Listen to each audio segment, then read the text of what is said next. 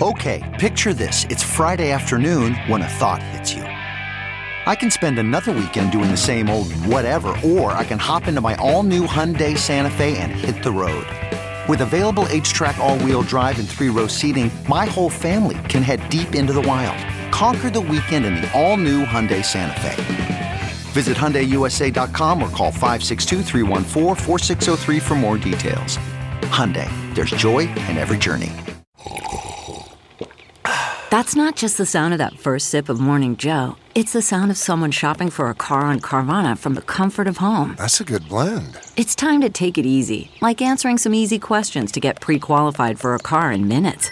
Talk about starting the morning right. Just like customizing your terms so your car fits your budget. Visit Carvana.com or download the app to experience car shopping the way it should be. Convenient, comfortable. Man, that sunset is gorgeous. Grill, patio, sunset. Hard to get better than that. Unless you're browsing Carvana's inventory while you soak it all in.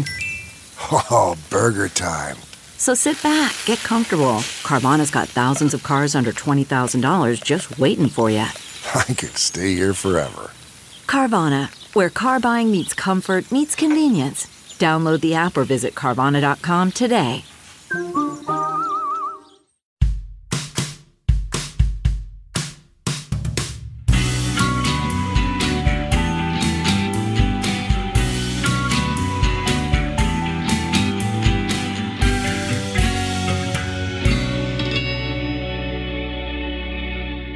What's up, everybody? Welcome to this episode of True Crime and Cocktails, Famous Fatalities Edition. As always, I am your host, Lauren Ash, and as always, I am joined by my co-hostess with the mostess, Christy Oxborough. How you feeling? I think I'm doing great this week. Hey! Great's good. I was done things on time, like not even on time, like a little early. So Yeah. that was, sure, it did cause me to sit on the couch and annoy my husband and go, oh God, I feel like I'm wasting time. I should find something to do. And he's like, or just sit there. Like, and you could feel the tension. So I guess if nothing else, what I accomplished was tensions in my marriage. No, it's fine. Hey, a little relaxation never hurt anybody. Yeah. But like, is future me going to be pissed that past me was lazy? I think if future you is calling any of you lazy, she's going to be riding the toe of my boot. Oh, I like when grandma comes out. Yeah.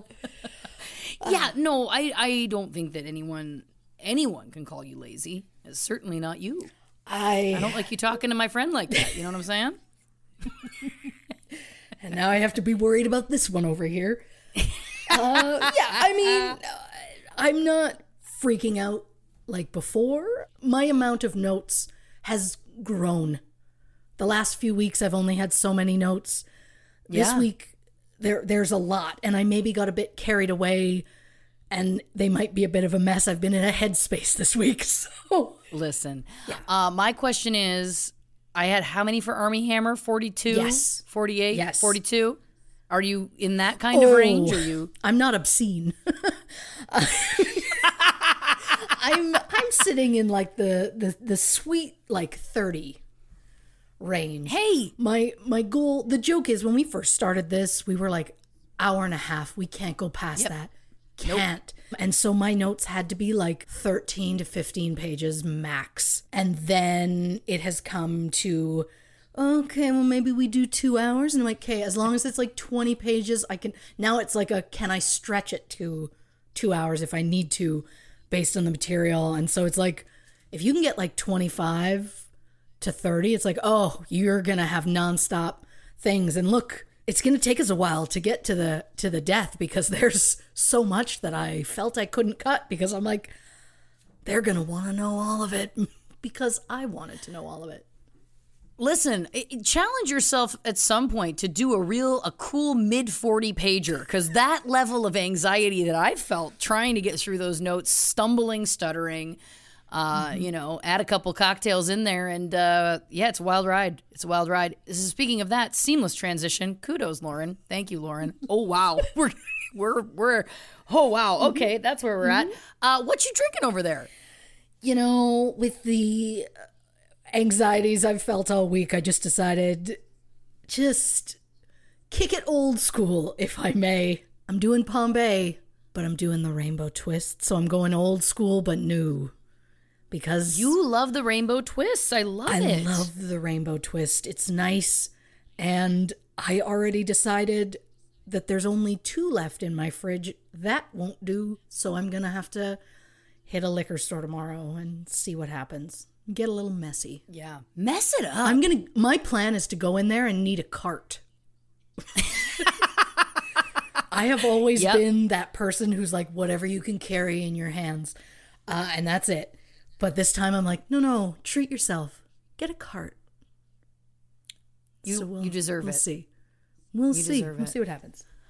Well, listen, I've done something insane. Now, these people do not sponsor us, so like we say all the time, if we hate it, we'll tell you. Can't wait.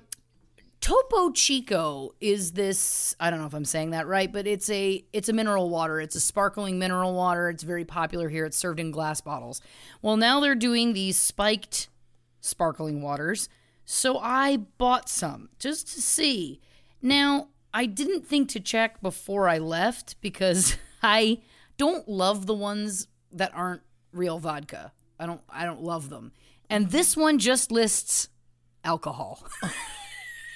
Which troubles me. It's like, well, what is it then? Just, but we're going to do it for the sake of the experiment and the show. Mm-hmm. I have chosen a strawberry guava flavor. Interesting. And I have not sipped it till now. Let's give this a go.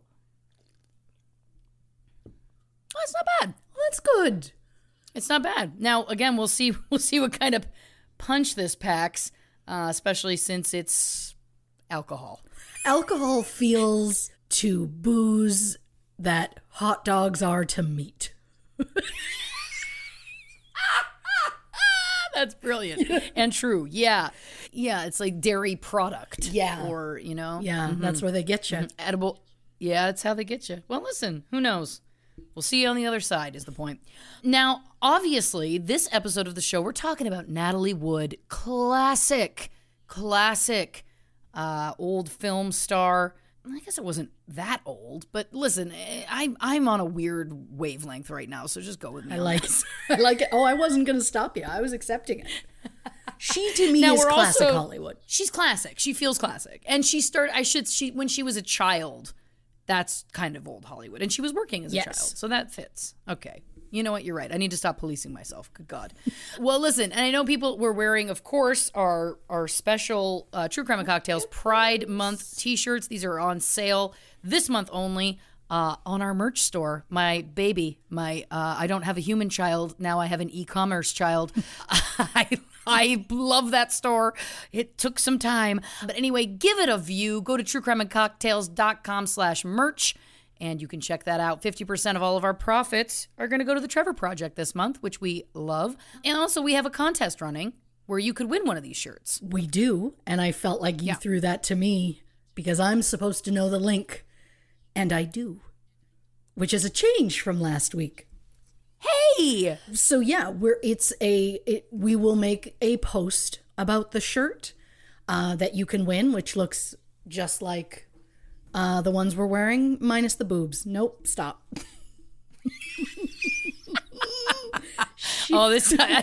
Buckle in, everybody. I don't know what's going on. The two of us are both on a weird wavelength. Yeah. I'm here for it. Just know it. The shirts are beautiful. And I mean, if nothing else, who doesn't want to support Pride? So absolutely, you can go to truecrimeandcocktails.com/contest. There's a beautiful little thing. You can just fill it out, enter, boom, done. It goes right to us. We're going to do a draw, I believe, June 25th. We have not selected a time yet, but we will let you know when we have. And yeah. I mean, look at us getting all professional. Yeah. It used to be like, send us a message anywhere we don't know. Now we've got one place. Bam. Go there. Enter your info. Bam. I love it. Yeah. Well, you want to talk professional. If truecrimeandcocktails.com is a little long and you're like, oh, I'm not typing that. You know what else gets you there? No. tcac.xyz. contest. Hey, That will get you wow. to our site. Our lovely IT department did something. I Well- don't know what. We're professional because we have it. We're not professional because we understand it. Of course. Of course. Now, again, if anyone has any questions on how to open an e-commerce store, let me tell you, I'm your girl. But if there's anything else tech related, it's just a blank void. And I'm grateful. I'm grateful to our IT department. So shout out to that gentleman. It's Christy's husband, in case you haven't put this together. Yeah. Yeah. Bless him. Very exciting, though. Very exciting. Yeah, I think it's great. All of I these think things. the shirts Yeah. are beautiful. I think they turned They out. turned out really well. I do have to say, this. I went through a lot of different companies and tested, bought samples, and but this company, the products are nice. And that's not me trying to give a sales pitch. We'll move on in 2 seconds. But I just have to say, really, I really am so happy with how they turned out. Oh yeah, I think they look great. I also I have moved my thing, but I changed my background screen for this month. I know you're thinking, but Christy, this is the second week in the month, and you're right. I'm a fool. I didn't even think of it. Like I was told again. Like I commented to my husband once. I'm like, wouldn't it be fun to have like something behind me that had our name on it? So if we guessed it on someone else's, our name was just always there. Wouldn't that be fun? And he just kind of went, I guess. And I was like, you know what I should look into? Like one of those theater signs where I can like put our name, like, and I was ready for it. And he just went, okay, could you do like a monitor? And I was like, oh, I don't know how to do that. And he was like, but would that be okay? I'm like, I don't know, I guess. And then he's like, do you have a photo? I'm like, something like this. And then like days later, he was like, so how about that? And I'm like, okay.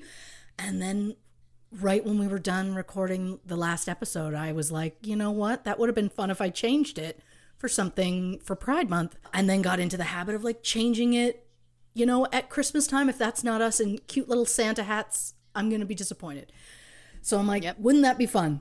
And I'm like, how hard is it to change? He's like, it's not. And so like seconds later, he had it done. So again, kudos, IT. Kudos. Yeah. You know, where would we be? The answer is not nearly as pro. Now, we were talking, of course, about Natalie Wood, and she is obviously very well known for the musical West Side Story. That's one of her, big, claims to fame. Yes. And so that made us talk about musicals. And it reminded me of in high school, I was obsessed with Hair. Yeah. Not the stage play, but the movie version with Treat Williams. Yes. And Christy was visiting me at some point. I want to say we were maybe 16-ish, I feel like. Something like that, yeah. Yeah. And I don't know whether I gave you a choice or not, but I was like, we're watching Hair. I want you to love it. See, that's why our relationship works, because you're confident enough to come in and be like, I like this and I think we should, and I'm meek enough to go, okay. And that's why it works, because otherwise, if it's just two people like me, it's back and forth with like, well, if you want, it's okay. Oh, no, you pick. Like, no, none of that. So the point is, there has to be one person to say, no, we need to make a podcast. I get what you're saying. Yeah, it's true. Which is funny because I don't believe there was a discussion on that. I believe it was just, hey, so I was thinking. and then next thing we know, 8 years later, here we are. 8 short years later. Yeah. Oh, we've aged a million. Yeah. But anyway, so obviously we're watching Hair, and Blanche, of course, was present. Always. She's been there. Always. We've learned recently, viewing some old home movies, that Blanche has been there for a very long time. Oh, it's so funny. So funny. But here's the thing about Blanche. Now, I don't know. I think we may have discussed this when we were talking about Supernatural before, but Blanche doesn't ever want to interfere with me and my focus. And I was passionate about Treat Williams in Hair. Like, so much so that I used to like reminisce about like maybe, about all of the stars that I would put in a reverse aging machine. This was my idea. So it's like it would take them back to their prime. It's insane. I understand that. But like the monkeys, I love the monkeys. And I was like, I need to put them in the reverse aging machine. Yep. I need them back in their prime. Right? Yeah. I would break Davy Jones in half. You would, and you'd love every second of it.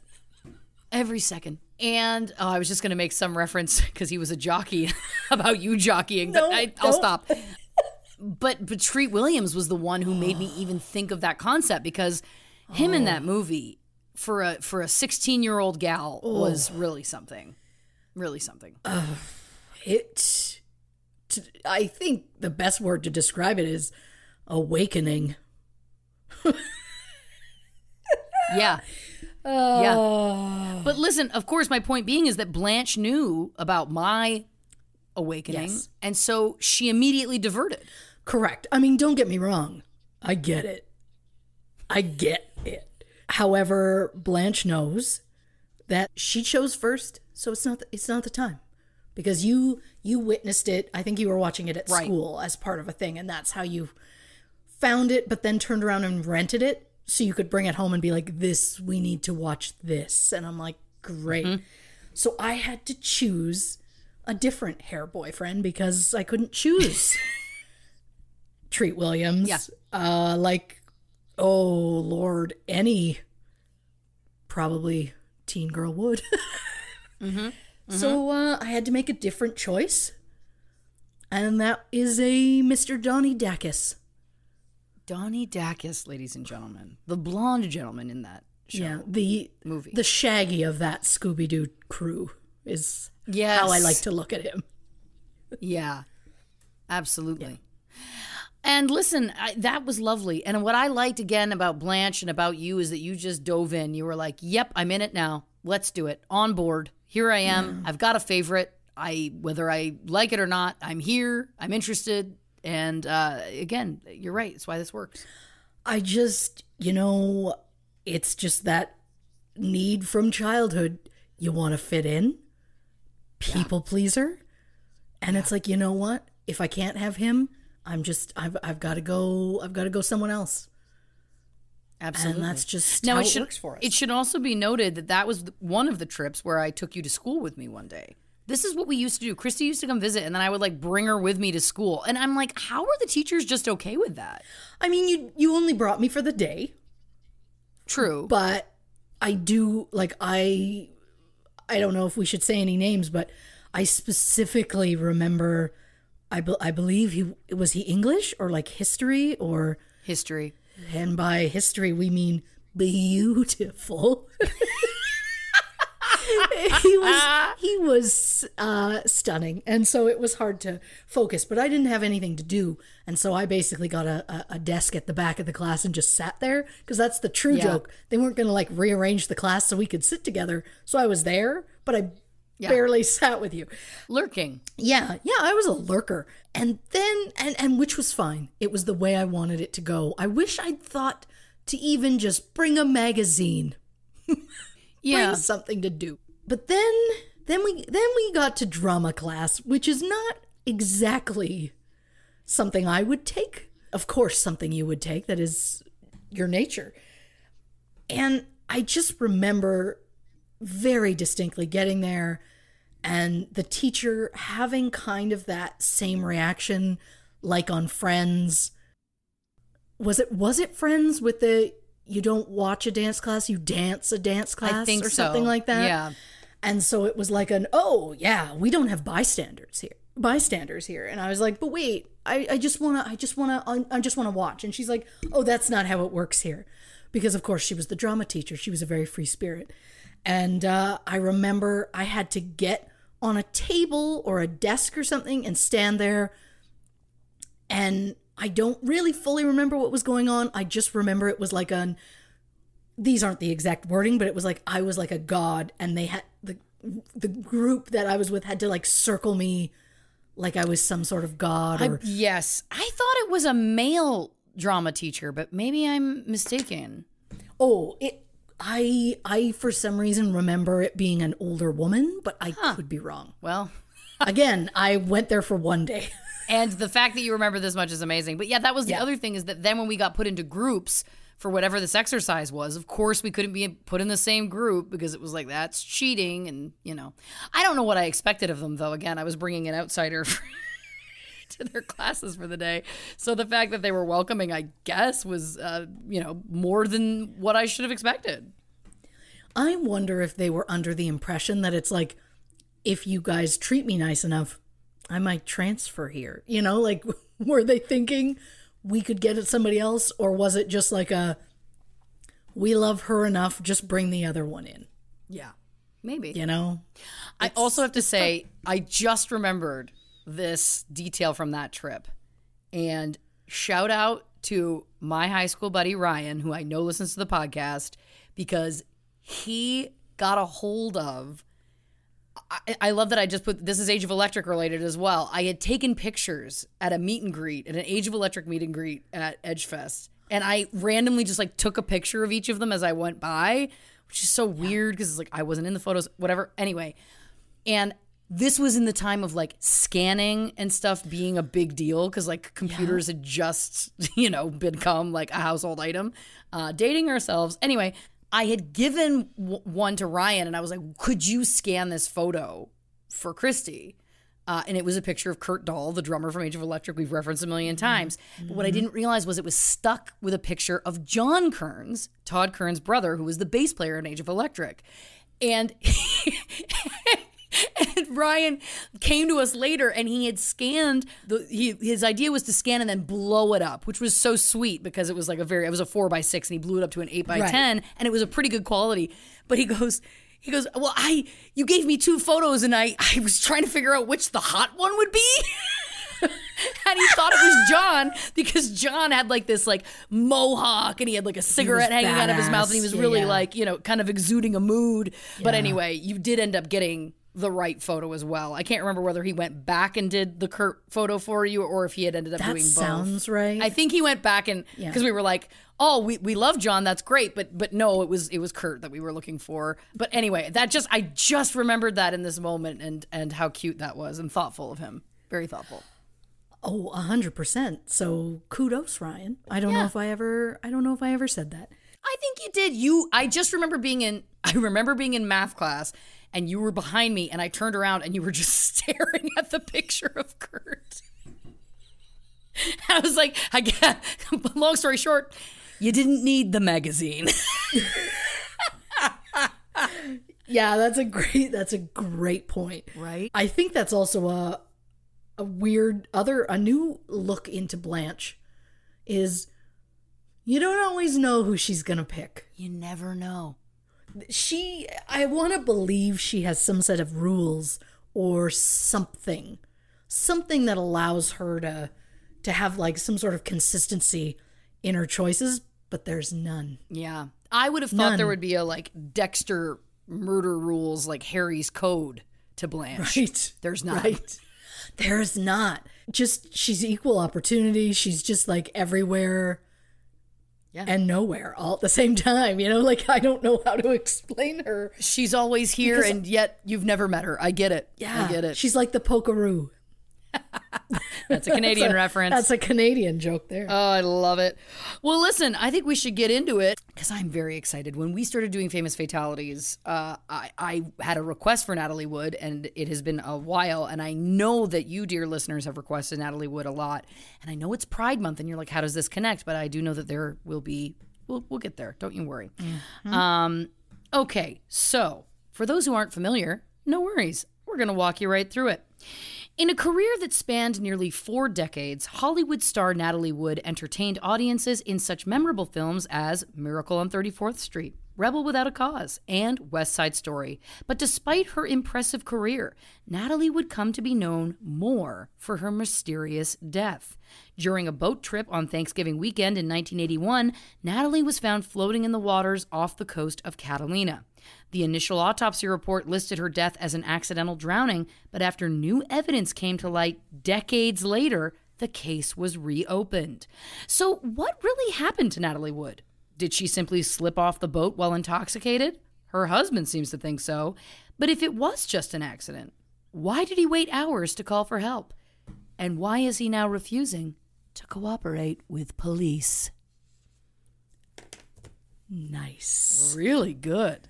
Really good. It was one of my longer ones because I try and keep it a specific length, but this I was like, no, it needs a lot. Yeah. And look, I went into this, I was like, I've seen some of her movies. I've watched West Side Story quite a lot because, you know, that whole Romeo and Juliet scenario, I was a sucker for it. Yeah. Like most teen girls, I think, for some reason were. Yeah. And so I knew only so much about her, and I knew that she died relatively young. And so that was about it. But I was so happy to learn, and will fill you in on various things, what a badass boss she was. Hey. Yeah, like she was, if you're looking for someone to aspire to, this woman came through hell to get to where she was. So Wow. Well, I'm excited to get if I into end it. up breaking halfway through this, well, it's because I've gotten a little too close with Natalie Wood. She's in a weird headspace this week, folks. Listen, ride the wave. Oh, boy. All right. Best known as Natalie Wood, Natalia Nikolaevna Zakharenko was born July 20th, 1938 in San Francisco, California.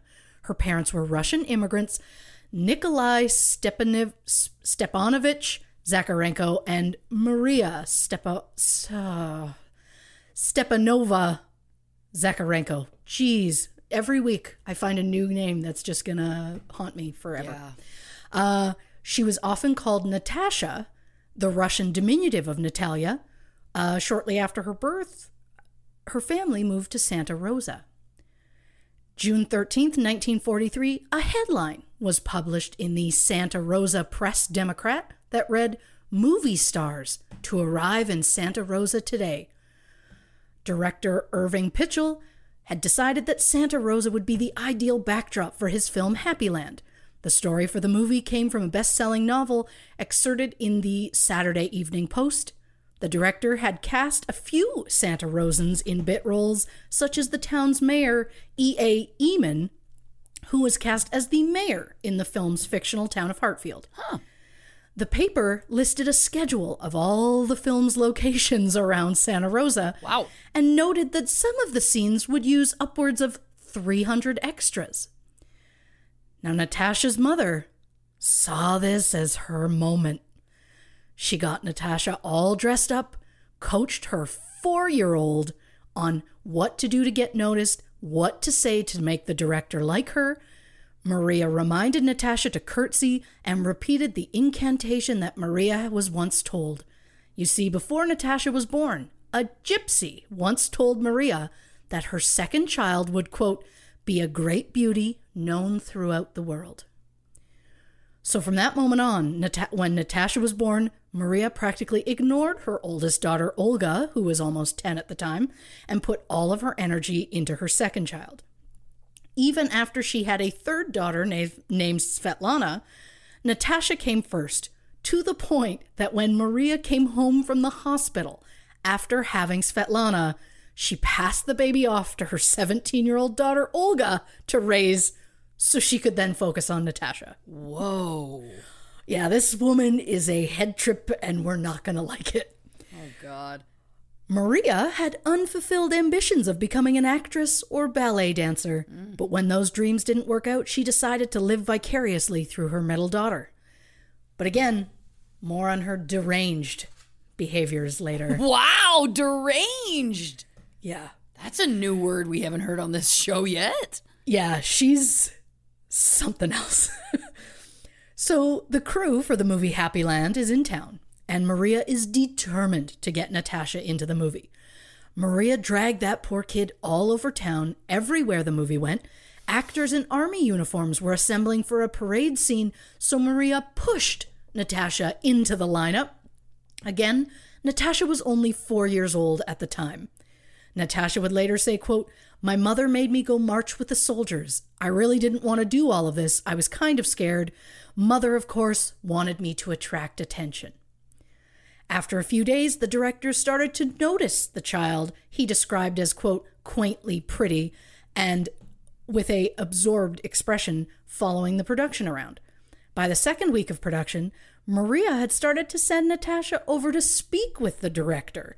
Maria told Natasha to go sit in the director's lap and sing him some songs. Again, she was 4. So Natasha does as she's told, and the director is completely charmed by this little girl that he decides to give her a short, non-speaking role in the movie. The director explained to Natasha she needs to walk to a certain point and drop an ice cream cone. He told her specifically where to drop it and how to make it look natural. Maria asked, with tears or without? Oh, Lord. In later years, Maria would say the director spotted Natasha in a crowd, and that's how she got the role, or that Natasha approached him on her own. But again, more on Maria's shenanigans later. So 5 weeks before her 5th birthday, Natasha made her film debut in a 15-second scene in Happyland. A year later, Maria learned that Happyland director Irving Pitchell was set to film another movie, and she was determined to get Natasha cast in that one.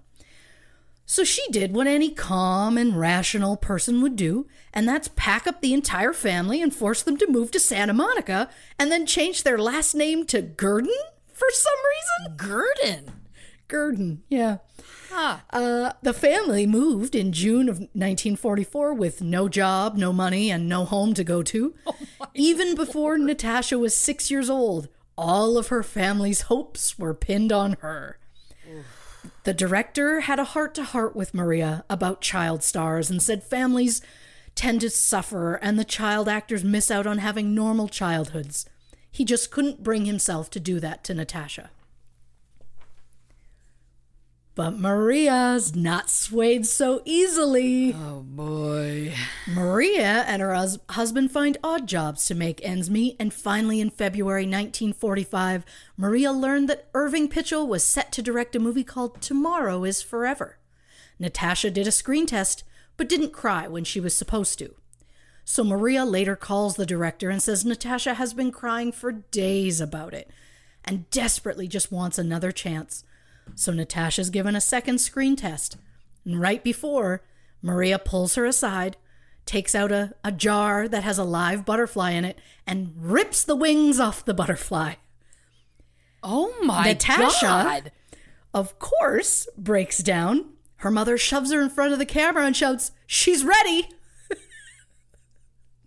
The director was moved by the performance and would later describe Natasha's tears as, quote, seeming to come from the depths of some divine despair. Yeah. He hit the nail on the head there. Yeah. He said he knew in that moment that Natasha was meant to be in movies. Oh. So 7-year-old Natasha Gurdon was officially cast as the German orphan Margaret Ludwig in the post-World War II film. And while Natasha Gurdon won the part, it was officially Natalie Wood who would play the role. Studio executives decided that Natasha sounded too Russian and that the last name Gurdon was difficult to pronounce. I've been doing it for several minutes just fine. Or maybe I haven't. We'll see. So they changed her name to Natalie Wood as an homage to director Sam Wood, who did like A Night at the Opera and Pride of the Yankees. Natalie Wood's first day on set was March 30th, 1945, and her first scene was with Orson Welles. Oh, wow. Natalie appeared in 2 more films in the next 2 years before appearing in one of her most well-known works, Miracle on 34th Street, in 1947. Following that success, Natalie went on to do 14 more movies and 2 TV shows over the next 5 years. Oh, wow. Yeah. By the age of 9, Natalie had been named the most exciting juvenile motion picture star of the year by Parents magazine. After her father suffered a series of heart attacks and could no longer work, Natalie became the sole breadwinner of her family at the age of 12. Oof. A fact that her mother wouldn't let Natalie forget. Oh, boy. For one thing, Natalie wasn't allowed to run or play outside because if she got hurt, she wouldn't be able to work. Oh, this poor woman. And once, after a particularly bad audition, Her mother walked her outside and said, quote, "Well, that didn't go very well, did it? No new shoes for your sister." Despite her mother's negative reaction, Natalie actually did get that part. Oh, my God. Yeah. So Natalie would go on to act in 74 projects, including well-known films like West Side Story, Splendor in the Grass, Gypsy, Rebel Without a Cause, and Love with the Proper Stranger. She was also a hit on the small screen with TV movies such as The Cracker Factory, From Here to Eternity, and Cat on a Hot Tin Roof. By the age of 25, Natalie had been nominated for 3 Academy Awards, which made her, along with Teresa Wright, the youngest person to receive 3 Oscar nominations. The record would be broken in 2013 by Jennifer Lawrence and in 2017 by Saoirse Ronan when they received their 3rd nomination at the age of 23. God, what have I done with my life? Oh, you can't. You can't go down that road. Nope, No, you just can't. Nope. And while Natalie never took home an Oscar, she did, however, win 3 Golden Globes, including one for Best Actress in a Television Series Drama in 1980 for From Here to Eternity. Hollywood Awards show side note. Hey! She hasn't given up on the side notes, And folks. I don't want you to. Yeah. And I swear it's my goal to name them weirdly every time, so buckle up.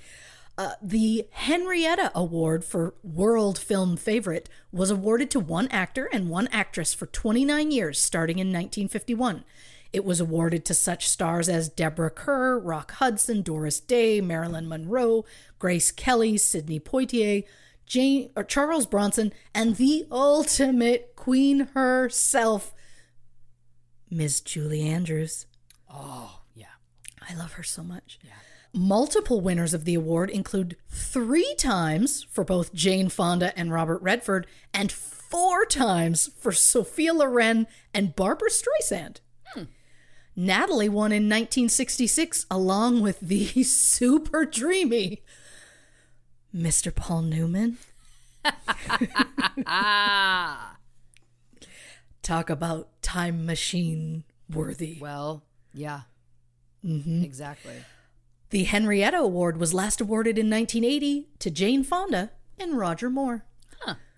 That award is 2 of the 8 awards that have been retired at the Golden Globes. 2 other retired awards are the New Star of the Year Actor and Actress that were given out between 1948 and 1983, which Natalie won in 1957.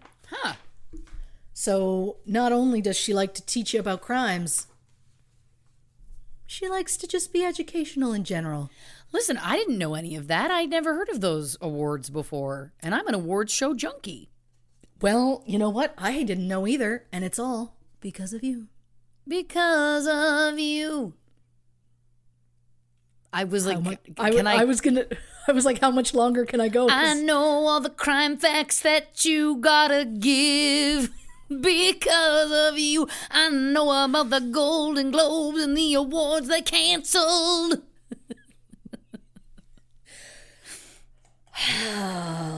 All I'm going to say to that, look out, Weird Al. Yep. She's coming for you. I'm coming for him. He seems nice. He seems so nice. I could never. I'm not kidding. My oldest 2 children have gone through phases, which seems right because it's approximately around the same age for both of them. But they've gone through phases in their life where they think, "Oh my God, has anyone heard this genius?" And it's like, you're not the first ones, but yeah, it's amazing how much at that age all of a sudden it just clicks for them, and yeah, that's so funny. They realize that it's like the dude's a genius. Yeah, we'll say it what it is. So when she became pregnant with her first child in 1970, Natalie went into semi-retirement as she wanted to be a full stay-at-home mom. And on September 29th, 1970, she gave birth to Natasha Gregson, who would later follow in her mother's footsteps and become an actress, with credits including Buffy the Vampire Slayer, Urban Legend, and the 2001 TV series Pasadena. Oh. Natalie was described as larger than life, incredibly generous, devoted, and loving. She was smart, empowered, and formidable. At the age of just 20, This icon pushed back on Hollywood standards to try and gain some control from the studios. At the time, actors were never allowed to choose what roles they took. Instead, they were assigned movies by producers. She went on strike, and the head of Warner Brothers Studios eventually gave in and let her choose at least one movie a year. Her first movie to choose, West Side Story. Wow. Natalie also used her clout to choose Robert Redford as her leading man in Inside Daisy Clover in 1965. The pair both attended Van Nuys High School, but wouldn't become friends until years later. Redford was known on Broadway for Sunday in New York and Barefoot in the Park, but wasn't known in Hollywood at the time. But Natalie pushed for him to be her co-star, which fully jump-started Redford's career, and he would later refer to Natalie as, quote, a good soul. Oh. As you may recall from my earlier side note, Robert Redford won the Henrietta Award for Film Favorite 3 times. He also won a BAFTA for Best Actor in Butch Cassidy and the Sundance Kid, and an Academy Award for Best Director for Ordinary People. Again, Natalie is the one who got him to Hollywood and made them all pay attention because they did not want him. That's so in that interesting. movie, and she was like, "I want it's him or nothing." And Good they for went, her. "Okay, oh, she's a gem." There's a reason that I called her an icon and really stamped on it when I said it. You put a little stank on it for sure. I did. Yeah. I tried. Yeah.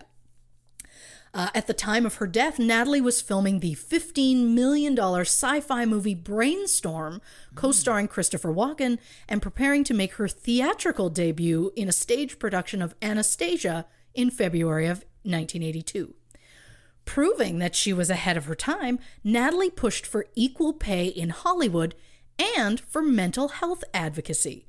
At one point, she had it added to her contract that she would be able to receive time off so she could see her therapist. That's extremely advanced, kind of evolved, I think is maybe the word I was thinking of, for that time.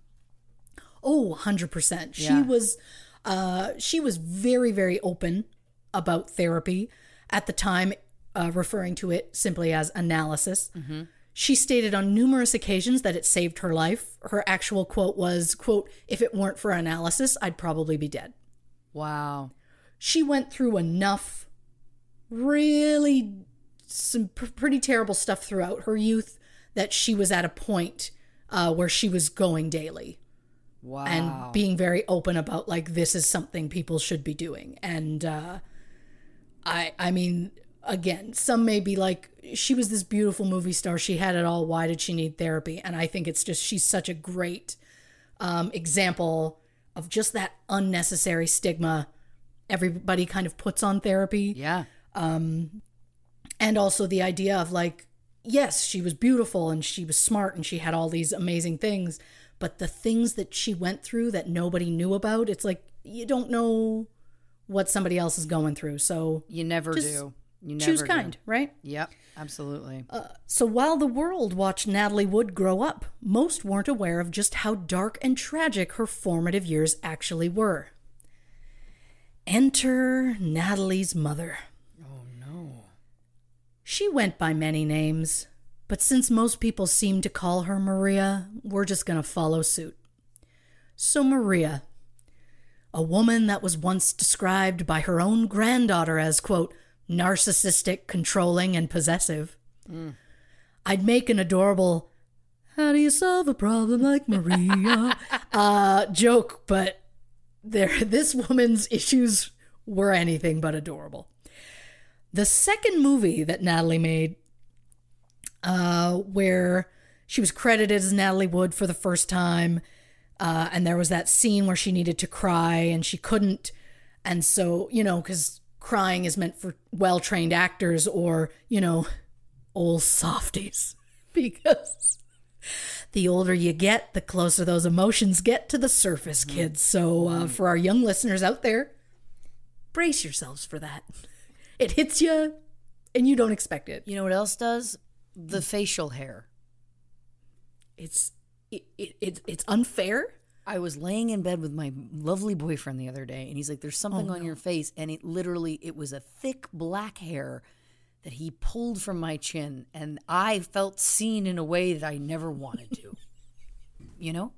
How does it get? And I know Leslie Seiler, friend of the podcast, she has jokes about this in her stand-up, but it's like, how does that happen? Like, how is it like it's not there, and then all of a sudden there's an inch of black hair on my face, and I've never seen it? It's...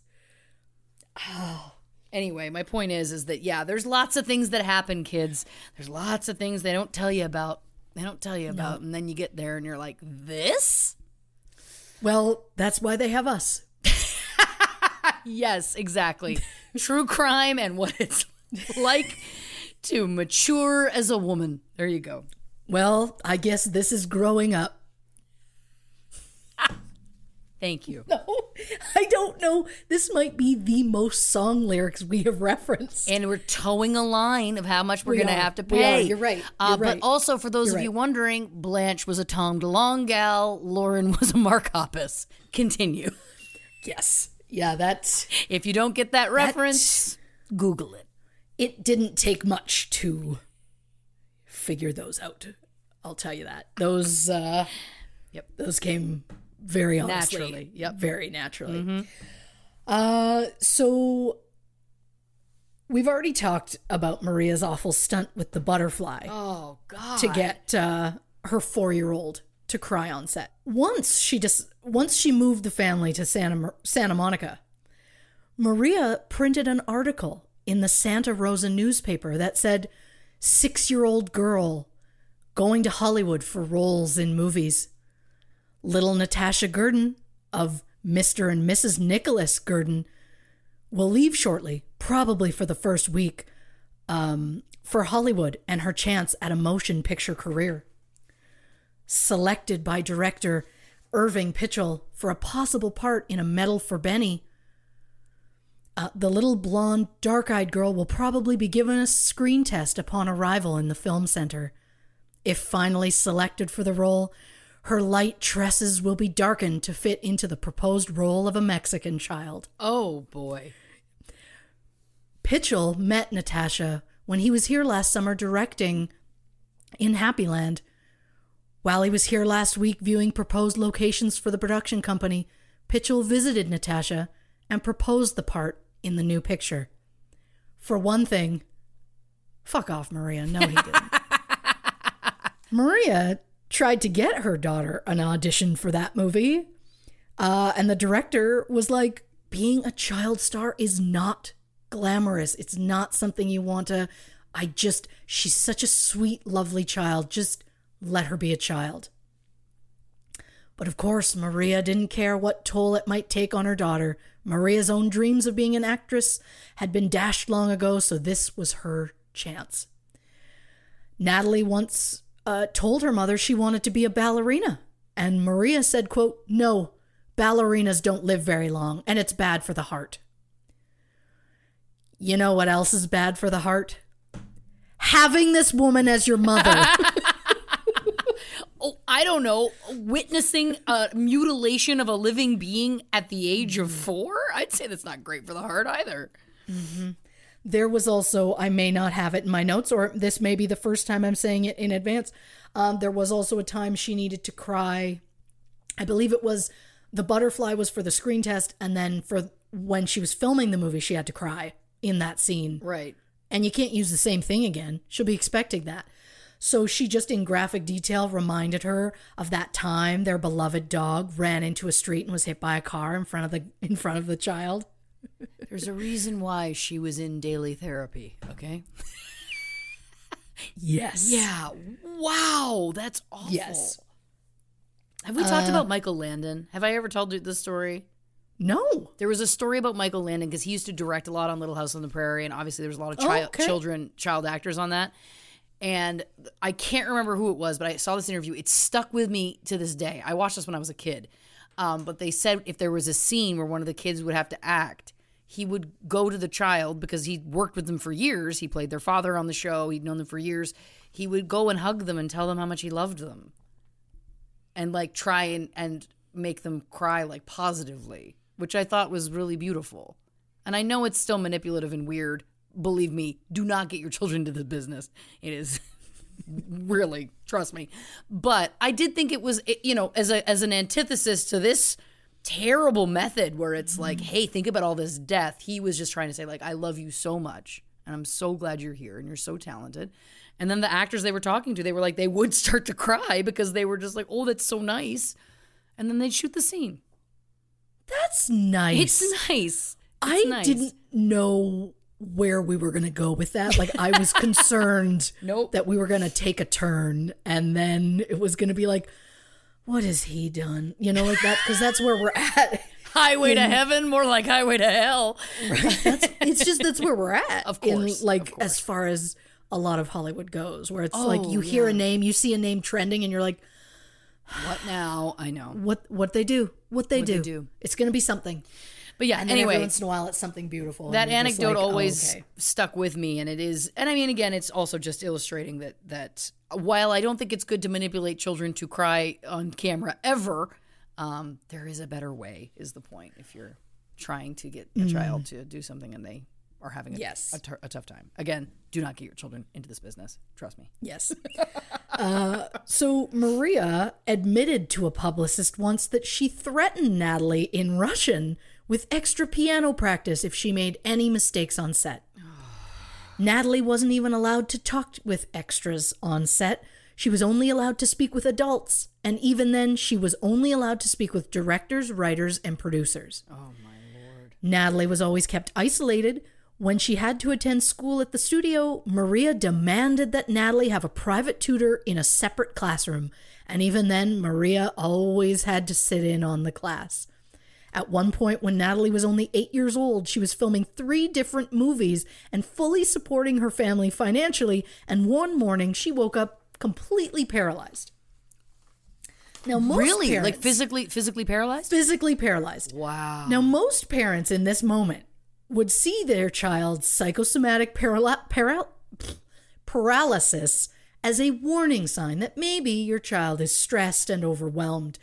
But Maria just dismissed the problems and said, quote, she's always frail and subject to small illnesses. And when she does not have a real illness, she just imagines one. Okay. Wow. Mm-hmm.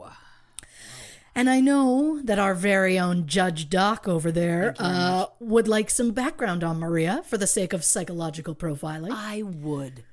So Maria has her daughter Olga in 1928. Things don't work out with her husband at the time. They divorce. And 6 months later, Maria is pregnant with Natasha. Now, she was dating a sea captain at the time, but then quickly set her sights on Nikolai Zakharenko, because as Maria said, quote, all my girlfriends want him. And I thought, well, if they want him, I have to get him. Wow. Which paints a picture. It does. So she's dating both of these guys, ends up pregnant. The assumption is the baby is Nikolai's, so they get married. February 1938. Maria then gets super close with a rich Russian couple named Theodore and Helen Loy and asks them to be godparents of her second baby. I don't know if there were even godparents of her first one, but she wanted to make sure this second child that she was told by a gypsy would be known and loved throughout the world. She wanted to make sure this kid was set up if anything should happen to her, so get this kid some rich godparents. Maria then even allowed Helen to name the baby, and she chose Natalia. Maria's youngest daughter, Svetlana, who is known more as Lana, referred to Maria as a pathological liar. Wow. Other people have described her as colorful, devious, a disturbed genius, and, quote, a feverishly imaginative woman who lived in a world of her own invention, only occasionally punctuated by the truth. Wow. Maria would give multiple stories of her own childhood. It is believed she was born somewhere in Siberia. Maria claimed at times that she grew up in luxury on a palatial Siberian estate with a Chinese cook, 3 governesses, and a nanny for every child. She would also claim that her mother was related to the Romanovs, Russia's royal family. Maria also told her children when they were little that her parents took her to China, where she became a Chinese princess, although she never bothered to explain how that supposedly happened. And then Maria told Lana that she was born to gypsy parents who left her on a hillside where she was found by another family who raised her. She then also once said she was of French descent. As far as I can tell, not a single one of those is true. Yeah. I mean, it all sounds to me like maybe someone had a particularly rough childhood. They spent their life dreaming of a better life to the point where they lost sight of what the truth was. Or else she had a boring childhood and wanted to make herself seem more interesting. Right. Shortly after Natalie's death, Maria said, quote, "God created her, but I invented her." Ooh. Spoken like a Disney villain. My gosh. Yeah. And the best way that I found someone described Maria is, quote, "Her consuming obsession with Natasha was the one thing no one ever questioned about her." Interesting. Maria also taught Natalie to stay silent and to, quote, "not rock the boat."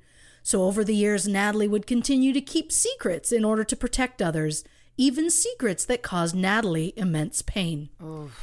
Maria was determined to make Natalie successful no matter what it took. She was even known for throwing Natalie at much older men in an attempt to boost her career, such as when Maria allegedly pushed 15-year-old Natalie into a sexual relationship with 38-year-old Frank Sinatra. Oh, boy. One of Natalie's friends went so far as to say, quote, "Her mother was a pimp." Wow. For those who may need it, please consider this your trigger warning. So when Natalie was invited to meet with an older, well-established actor at the Chateau Marmont Hotel, Maria didn't think twice. Maria and her youngest daughter, Lana, even drove Natalie to the hotel and sat in the car and waited for hours. This man lured Natalie to the chateau, asking her to read for a part. However, the script was just a ruse.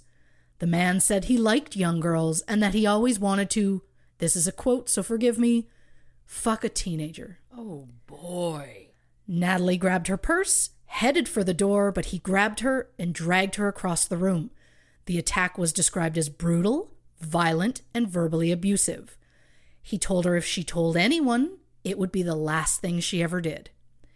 When Natalie returned to the car, she said nothing, but later had to confide in her mother that she was violently raped so that she could be taken to a hospital in order to treat the pain and stop the bleeding. Oh. And from my understanding, this was days later. And this wasn't Frank Sinatra. This was not. Okay. No. We don't know who officially he is, but we have some theories. Okay, got you. So Maria's response to this whole thing, she was, quote, "simply delighted that Natalie had become close to such a powerful industry figure." Oh, boy. Yep. No police report was ever filed, as Natalie was too scared to tell anyone. And since only a few of Natalie's closest friends know who the rapist was, it has never been stated publicly. All we know is that he was a powerful actor at the time, married, and that Natalie considered him to be one of her screen idols at the time. So it has been stated publicly, or it has not been, sorry, but there are a lot of rumors. Allegedly. Thank you. That it's Kirk Douglas. Interesting. At the time, Natalie was 16 years old and Kirk was 38. So he was older than her, a powerful actor, and married, so it could be Kirk, but again, allegedly. So he matches the description, but is he capable of a brutal attack? Well, that I don't know. All I know is he admitted to cheating on both of his wives numerous times, but has never admitted to an attack on Natalie. But if I may quote Kirk Douglas himself from his 1988 autobiography, quote, "I'm a son of a bitch, plain and simple." Again, if you just Google Natalie Wood rape, the only person that comes up is Kirk Douglas. But again, allegedly, because, of course, you know. It was said that the rapist sat near Natalie during an awards ceremony and smiled at her like nothing happened. Keep in mind, at this point, Natalie is still in high school. Oof. So she ends up falling in love with a boy named Jimmy Williams from high school, which is what we want for her, something positive. Things start to get intense by January 1954, and Maria starts to get a little worried about it. She was so afraid of Natalie having sex that Maria told Natalie her body was so small that she'd die if she ever gave birth. Oh my God. She also warned Natalie that if she had sex with a well-endowed man, she was so small that a penis would puncture her internal organs. Which is a wild horror story that you'd expect to hear from some kid at camp, as opposed to any adult, especially your parent. Oh, boy. Yep. So Maria also tried to buy off Natalie's best friend, Marianne, saying that she would give her whatever she wanted if she broke up Natalie and Jimmy. At the time, Natalie was 15 and Jimmy was almost 17. Jimmy gave her an engagement ring in February, but when Natalie wore the ring home, Maria lost her mind and had a massive fight with Natalie, which ended with Maria driving Natalie to Jimmy's house to give the ring back. A month later, a friend asked Jimmy if he could ask Natalie out, saying that Maria had asked him to ask because she needed to go out with other people. Oh my God. Days later, when Jimmy and Natalie were on their last date, she said they needed to date other people. That same shit her mother was peddling. Yeah. Jimmy went home that night and shot himself with a rifle. Oh my God. And while the blast wasn't fatal, it did cause permanent physical damage, and during his recovery, Maria refused to let Natalie visit him. For the record, Jimmy did end up finding love. They've been married for 45 years. They have 2 children and 2 grandchildren. He does not regret things that happened with Natalie, but also would not give up his life, even for her. Right. So there's that. Wow. Yeah. So now it has to be said that in 1955, 16-year-old Natalie had an affair with director Nicholas Ray, who was 44 and married. At the time, Natalie was trying to transition from being a child star to being taken seriously as an adult actress, and she felt the best way to do that was get the part of Judy in Rebel Without a Cause. However, director Nicholas Ray wasn't as convinced as Natalie, plus he was considering actresses such as Debbie Reynolds and Jane Mansfield. Sometime between the first interview and her first screen test 10 days later, they had become lovers. I don't know if this was something she chose for herself or something her mother pushed on her. I'm not for sure. But despite the affair, Ray just didn't think that Natalie was the right fit for the part. So one night, Natalie ends up in a drunken car crash with her friend Dennis Hopper. Oh. Pop quiz hot shot. There it is. Shoot the hostage. Any excuse to mention speed. Thank you. We love you, Keanu. So much. Natalie and Dennis were taken to the hospital where a doctor called Natalie a goddamn juvenile delinquent. So Natalie calls director Ray and says, "Did you hear what he called me, Nick? He called me a goddamn juvenile delinquent. Now do I get the part?" A short time later, Ray writes a memo to Warner Brothers that read, quote, "We just spent 3 days testing 32 kids. There is only one girl who has shown the capacity to play Judy, and she is Natalie Wood." Wow. So she got that part. And apparently, at the time, Natalie was also seeing Dennis Hopper. And when Maria found out about the 2 affairs, she was furious. So I guess, Maria did not know about the other one. Read your notes, Christy.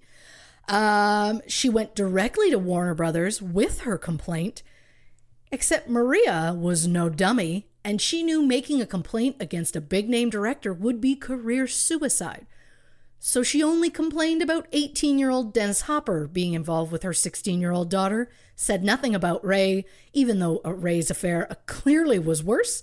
And Dennis Hopper is the one who got in major shit, and they never knew about the married man who was like more than twice her age. So then Natalie meets 18-year-old actor Scott Marlowe. Scott was dark, handsome, intellectual, and Natalie was instantly captivated. Things got so serious that they got engaged with the possibility of getting married on Natalie's 18th birthday, when she would no longer need her parents' consent. On July 2nd, Natalie's engagement was announced publicly, with Natalie being quoted as saying, "I've never loved any other man." Maria? Furious. She goes to the publicists at Warner Brothers to say Scott was only using Natalie to further his own career, as he too had dreams of becoming an actor. And whatever Maria said must have worked, because in mid-July, Warner Brothers' publicity department issued numerous press releases claiming Natalie was demanding that Scott be cast in her next movie and signed to a contract. Neither of these things were true. But the onslaught was enough to destroy the relationship between Scott and Natalie. Scott later said it destroyed him, and that Maria saw him and Jimmy Williams as a threat to her possession of Natalie. On Natalie's 18th birthday, instead of marrying the boy she loved, she had her first date with 26-year-old actor Robert Wagner, known to friends as RJ.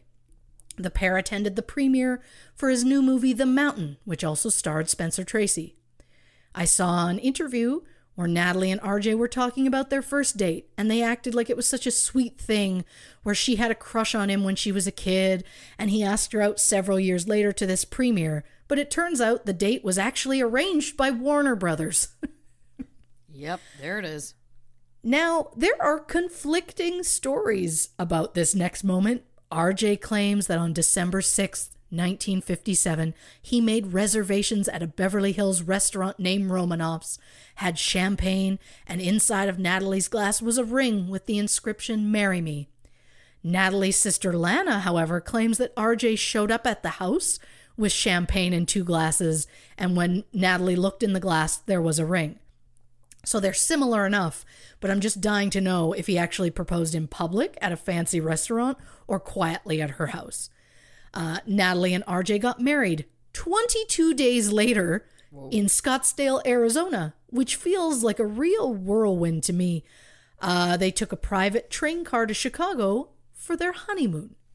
But I mean, I guess technically they were together. They went on their first date in July 1956, got engaged in December of 57, and then 22 days later got married. Okay, so they had been together for a bit.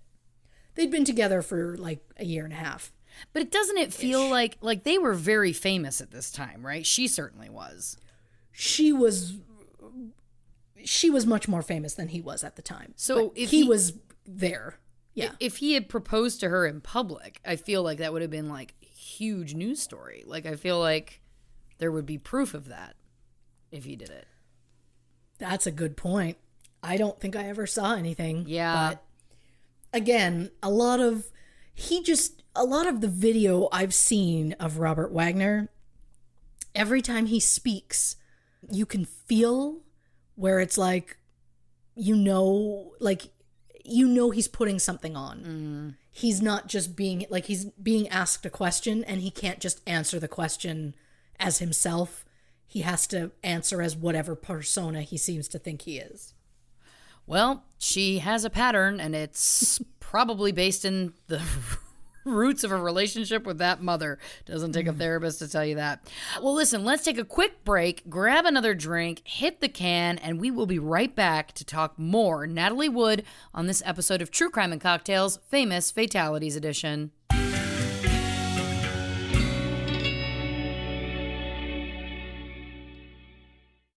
Healthy snacks have a bad reputation, and let's be honest, most don't taste very good. They don't fill you up, and they certainly don't satisfy your cravings. This episode is sponsored by Munk Pack, who makes snacks that taste like our favorite sugary treats, but with 1 gram of sugar or less. Monk Pack Keto Nut and Seed Bars contain 1 gram of sugar or less, 2 to 3 grams of net carbs, and they're only 150 calories. They're great for anyone following a keto lifestyle and the perfect snack for anyone who's trying to eat better or cut back on sugar and carbs without sacrificing taste. Now, for those who follow me on social media, you know that my boyfriend is a very fit man. He lives on bars, okay? And he was blown away by the Monk Pack bars. We got sent a case of them. And let's just say after the first day, there's only a couple left. I'm not kidding.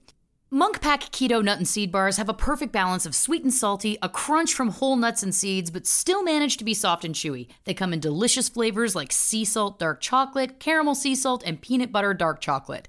Now, when I asked my boyfriend, he said it's the macadamia white chocolate that does it for him, and that he did not believe that there was less than a gram of sugar in there. He said he must have read the label 6 or 7 times because he thought I was pranking him. They're perfect for a quick snack to satisfy your sweet tooth without guilt. Enjoy Monk Pack Keto Nut and Seed Bars as a quick breakfast while running errands or after a workout. In addition to being keto-friendly, the bars are also gluten-free, plant-based, and non-GMO, with no soy, trans fat, sugar alcohols, or artificial colors. You can also sign up for a subscription to your favorite flavors, which saves you 10% on every order and ships them to you automatically. Getting them delivered on a regular basis can be a complete game changer in your effort to eat healthier. So try it for yourself and you'll see. We have a special deal for our listeners, 20% off your first purchase of any Monk Pack product by visiting monkpack.com and entering our code TCC at checkout. And Monk Pack is so confident in their product, it's backed with a 100% satisfaction guarantee. So if you don't like it for any reason, they'll exchange the product or refund your money, whichever you prefer. To get started, go to monkpack.com, that's MUNKPACK.com, and select any product, then enter the code TCC at checkout to save 20% off your purchase. Monk Pack, delicious, nutritious food you can count on. We thank them for sponsoring this podcast. Welcome back to this episode of True Crime and Cocktails Famous Fatalities Edition. Obviously, we are talking all things Natalie Wood. When we left off, we were talking about Robert Wagner, their very brief engagement. They honeymooned in Chicago, and then what happened? Well, the media and the public loved Natalie and RJ. They were like our generation's Brad and Jen or Bennifer. And let me say, I am screaming that Bennifer is happening again. Learn from your mistakes, J-Lo. Love it. I could not be happier for what's happening. Only 3 good things have come out of this pandemic. 1, I'll say it, True Crime and Cocktails. Yep. 2, the True Crew. Thank you. And 3, Bennifer 2.0. That's it. I have to agree. I can't That's lie. it. I can't That's lie. Yeah. That's it. I'm so happy for both of them. The fact that she's always smiling, it's like, good for you. Oh, yeah. Good for you. So Natalie and RJ are seen as one of Hollywood's golden couples. And we're talking the perfect couple. Unfortunately, things weren't exactly perfect behind closed doors. In June of 1961, Natalie was just months away from becoming a massive star with the release of West Side Story and Splendor in the Grass. RJ's career, on the other hand, had hit a bit of a lull. Her career sounded like fireworks. His sounded like crickets. I like that. Oh, boy. But RJ claims, quote, that wasn't a factor in ending our marriage. The pressure put on her and her career caused that. Which feels like he fully blames Natalie for the split. Well, we'll get into more on that split later in the show, but we know for sure that the pressure put on them to be this perfect couple was almost stifling. And after 2 years, they were just kind of going through the motions, pretending to be happy. And as Natalie put it, quote, how do you separate reality from illusion when you have been trapped in make-believe all your life? Wow. I know. Powerful. Right? Again, I think I'm in love with Natalie Wood now, is what's happened. Mm-hmm. So Natalie and RJ announced their separation in a joint press release June 20th, 1961, and divorced 10 months later in April of 1962. After the divorce, Natalie started seeing her Splendor in the Grass co-star, Warren Beatty. Woof, what was that, Blanche? Oh, You always Warren. liked Dick Tracy. I did. I was obsessed with that movie. I don't know what it is, but I was obsessed. I have a few theories. Namely one. Yeah. And his girlfriend was a redhead in that, I believe. Oh my God, it's all so clear. The true joke is, I remember, and this is just a very quick aside because this is what happens. I was about to have my second child, and it was supposed to be a planned C-section. There's a lot of reasons, doesn't matter. And so the hospital, I had to come in the night before and then spend the night, and then in the morning would have the C-section. And so the hospital was like, once I came in and I registered and I was all ready to go, they're like, you know what? We'll give you a pass. You can leave for a few hours, but you have to be back by like 9 or 10 p.m. for the night. Because they have to make sure you're not having any certain fluids or foods or whatever after a certain time. So it was like, so we need you in so we can check on you for the night. So I said, fine. So I was like, I've got a few hours. And my husband was like, well, what do you want to do? You have hours. And I was very, very, very pregnant. So I wasn't going to be like, let's go do something fun. It was like, no, I'm exhausted. Just walk into the car. So I was like, what do you want to do? And I was like, honestly, what I want right now more than anything, we got McDonald's and we went home and we watched Dick Tracy. And I'm fairly certain on that kid's first birthday, I celebrated again with Dick Tracy. Listen. But yeah. And then the true joke is around 3 a.m. I woke up in intense labor. And so we had to rush the C-section along because I wasn't meant to go in labor, but that child could not wait. My appointment was 6-7 hours away, and they suddenly had to get it going because it was, that's funny. Yeah. So I wasn't supposed to experience labor that time, but I did, right? Because I did very intense labor with my first one. So yeah, what a joke. What a joke. Random fun fact about a side note fun fact. My first agent was a man named Ray, who sadly passed while he was representing me. I was very young. And his roster of clients got taken over by a man named Warren Beatty.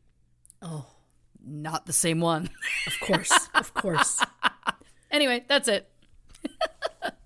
Any chance to bring up Warren Beatty? Yeah. Well, I'm learning that now. I think I always knew. You did. So I can just see his chiseled jaw. Yeah. What's happening? I know. So Natalie starts seeing Warren Beatty. There was a rumor their relationship is actually what caused the divorce. However, it's not true. And with his marriage dead and buried, and his career with a foot in the grave, RJ decides he's going to leave the country. And I'm sure the fact that his beautiful ex-wife is being photographed everywhere she goes with her also beautiful new boyfriend, I'm sure that plays a factor in it. So RJ decides he's going to leave for Europe. And he calls Natalie and asks her, does she want to go with him? And no surprise there, she says no. Because unlike his career, hers was actually heating up. And I realize I'm being very harsh about him. But if you listeners know me at all, you know there's a reason. It always pays off. It's because I know how this ends. Yeah. So RJ goes to Rome for a few years, and while there, he marries actress Marion Marshall in July 1963, just 15 months after his divorce. They had a daughter named Katie in 1964, and then divorced in October of 1971. Natalie and Warren lasted 2 years in what Natalie called, quote, a collision from start to finish. Other celebrities that Natalie Wood has been linked to over the years, actors David Niven Jr., Tom Courtenay, Michael Caine, producer Arthur Lowe Jr., and shoe manufacturer Ladislav Blotnick. Natalie also had a brief fling with Elvis Presley. Oh. To which Natalie would later say, quote, "He can sing, but he can't do much else." Wow. Wow. Yeah. In 1966, Natalie met Richard Gregson through her friend Robert Redford. At the time, Richard was Redford's agent before becoming a producer. Natalie and Richard end up getting married 3 years later in May of 1969 with Robert Redford as Richard's best man. Cute. When they married, Richard had children from a previous marriage, and Natalie did her best to spend time with them. But when the pair welcomed Natasha on September 29th, 1970, Natalie's focus zeroed in on being a mother. Suddenly, Richard felt that she wasn't devoting enough time to his other children, and then later admitted that he felt that Natalie loved Natasha so much there wasn't any room for him. So how did Richard handle that situation?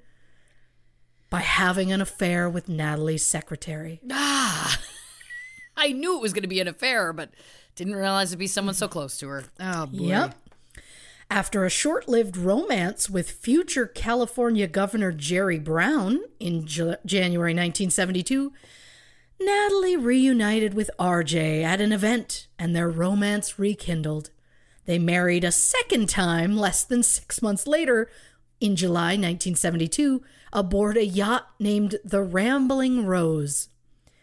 At this point, RJ had his 8-year-old daughter Katie from his second marriage, and Natalie had her 2-year-old daughter Natasha.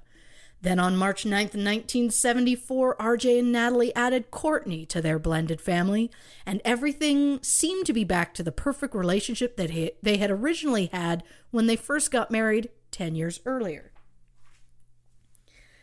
Now, also some retired FBI agent claimed in 2013 that he had a 4-year-long affair with Natalie Wood in the 70s. But they didn't disclose their romance because it would harm her film career and his FBI work. To which I say, 1, how is that going to affect your FBI work? 2, the only people carrying his story are tabloids like the National Enquirer. 3, he has absolutely no photo proof or any proof whatsoever of this affair. And 4, I am terrified that the FBI is letting delusional people be agents. Yeah. So we're going to skip ahead in our story to Thanksgiving weekend 1981. RJ and Natalie host friends and family for Thanksgiving and then invite a few people for a adult weekend away on their boat, the Splendor. Boat naming side note. I don't know if I'll ever use that one again. So I don't know when they bought the boat, but they decided to call it the Splendor after Natalie's hit movie Splendor in the Grass. But Natalie decided to add a U to the title of the boat, or to the boat's name, so that it wouldn't remind RJ so much about about her time with the movie and Warren Beatty. Oh, jeez. Which is weird. So the boat gets named after a big Natalie hit, and the dinghy, well, it got named the Prince Valiant, which was a movie RJ was in an early stage of his career. I just love that the 60-foot yacht acknowledges her successes, and he gets the little dinghy to represent his. And I could not be happier about that. Also going on at the time, in their second marriage, Natalie and RJ made a promise to each other that only one of them would be working at a time so their children would have a more stable home life. Well, RJ was off in Hawaii shooting Heart to Heart, and Natalie was in North Carolina filming Brainstorm. It would be the first time that no parent was at home. They had a lovely nanny. They weren't alone. Right. And the longest time that RJ and Natalie had been apart. So tensions were probably brewing long before they stepped on that boat. So they have this big dinner party and invite people on their weekend away. However, being a holiday weekend, most declined. So the only people who went on the boat were Natalie, RJ, Natalie's current co-star Christopher Walken, and the yacht's skipper, Dennis DeVerne. Now, unfortunately, we only know what happened that weekend by piecing together the stories from the three men. But wouldn't you know, all three men seem to have a different story for what happened over the course of the weekend. Apparently, the water was quite rough on Friday night, so much so that Natalie and the skipper Dennis went to shore and stayed at a hotel. Not only did the hotel staff confirm this, but it was also confirmed as Natalie put the rooms on her credit card. Based on the original statements that the three men initially gave to police, RJ mentioned nothing about Friday night. Walken implied that everyone stayed on the boat, and Dennis said, oh, all four of them slept on the boat. Wait, Dennis said that as well? Yeah. Dennis, but there's proof that he was in the hotel? Yeah. Okay. Yeah.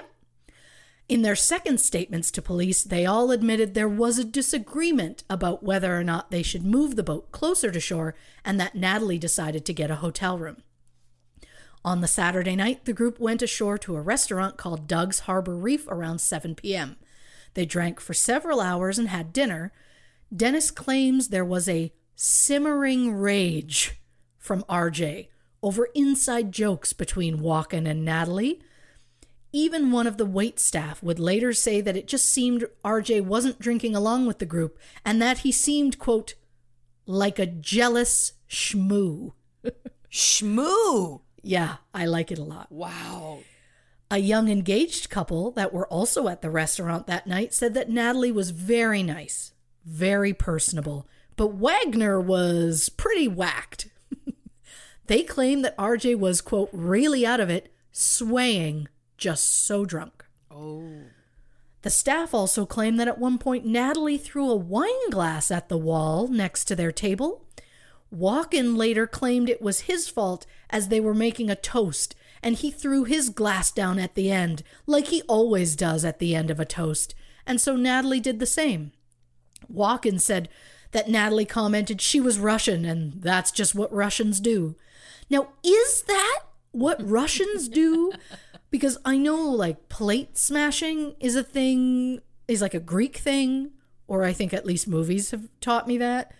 But is smashing your glass at the end of a toast a thing at all?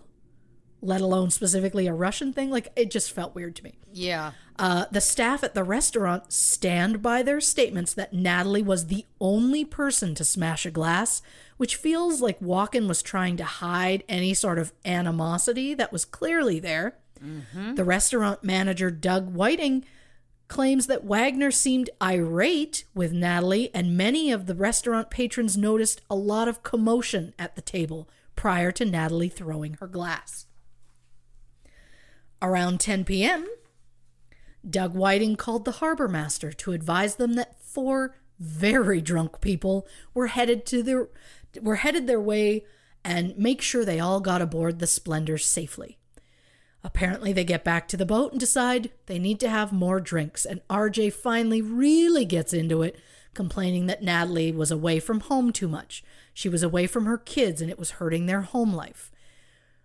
Walken claims he got involved, standing up for Natalie and saying she was an important person, and this was her life. Walken claims he went out to get some air, and when he returned, everyone was apologizing and everything just seemed fine. The men then claim that Natalie went to their stateroom around 10:45 p.m., and the 3 of them had some wine. When RJ went to the room, he noticed it was empty, and then he noticed the dinghy was gone. This was around somewhere between 10:45 and midnight. RJ told police the last time he recalled seeing Natalie was 10:45 p.m. So you have a potentially heated evening with your wife, and then you find out she's not on the boat and the dinghy is missing. So what's your next move? Call for help? Search for her? Anything? Well, apparently RJ's answer to all 3 of those questions is nope.